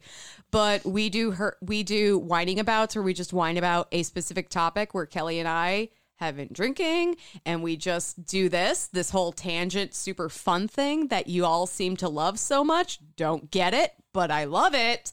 So subscribe for as little as $1 a month to access our Patreon. We have herstory happenings. We will be releasing one in October. And our whining abouts, which we will also be releasing on a monthly basis. We are committing to doing this on a monthly basis. We are on top of it. I have work done ahead of time. We got this. Yay. You sound so confident in me. It's because I haven't done my work yet. And I'm like, oh, I got to do that. It's fine. Thank you so much for listening to another episode of Whining About Herstory. I'm not crying, you're crying. Please like us on Facebook at Whining About Herstory, Instagram at WAHPad. Our website is whiningaboutherstory.com, where you can find our Patreon that Emily already mentioned, our Buy Me a Coffee, where you can, if you don't want to monthly donate, you can donate for as little as $5 and buy us a bottle of wine, where we'll either match your name or whatever the hell you tell us you want. Within reason. Like, if you tell us to buy like $100 bottle of wine, we're not going to do it. You're going to have to donate more than $5. Yeah, you're going to have to donate, but also $100. Like, I'm going to the liquor store, and I am seriously, I'm asking uncomfortable questions. Both of us are. Of the people working there. I am picking up bottles and putting them back. I am having multiple people working there coming up and asking me, like, can I help you find anything? And I'm like, I've had the same if you person. don't have Canadian wine, then fuck off. I've had the same person, like, they asked me what I was looking for. I told them, and they were like, well, I don't think I have anything. And I was like, okay, well, I'm just going to look around, because then I was looking for like pig-themed wine, or not pig-themed wine, just Canadian. Like anything Canadian adjacent. And like, I spent like 15 minutes there, and they came back and they're like, are you doing okay? That is worse. And I'm that like, is 100% worse. I'm like, yeah, I ended up buying something else, not because I felt awkward, just because I found one that I like really liked the bottle I have art. word vomited our whole podcast I have too. Poor people working at the liquor store who immediately are like, I'm sorry I asked. Yep. They just have that look on their face where they're like, I regret everything. Okay, have you ever worked in retail where you're like, how are you doing today? And someone's like, well, my husband just died, but otherwise fine. Like they overshare. Yeah, and you're just... That's who I am at the liquor store. And I am sorry to anyone who works there. For me, it depends on like the kind of day I've had. If you don't want this to happen, please rate us 5 stars wherever you listen. You can also find our merch on our website. We have some sweet merch. We have some sweet ass merch. We also have some Pride merch that we released in June that we still have up because why not? It's always fucking Pride. Yeah. Come on. Fucking come on. Come on. Come on. Thank you so much for listening to another episode of Whitey About Her Street. Jesus fucking Christ. I'm Emily. I'm Kelly. Have a spooky empowered day, bitches. Bye.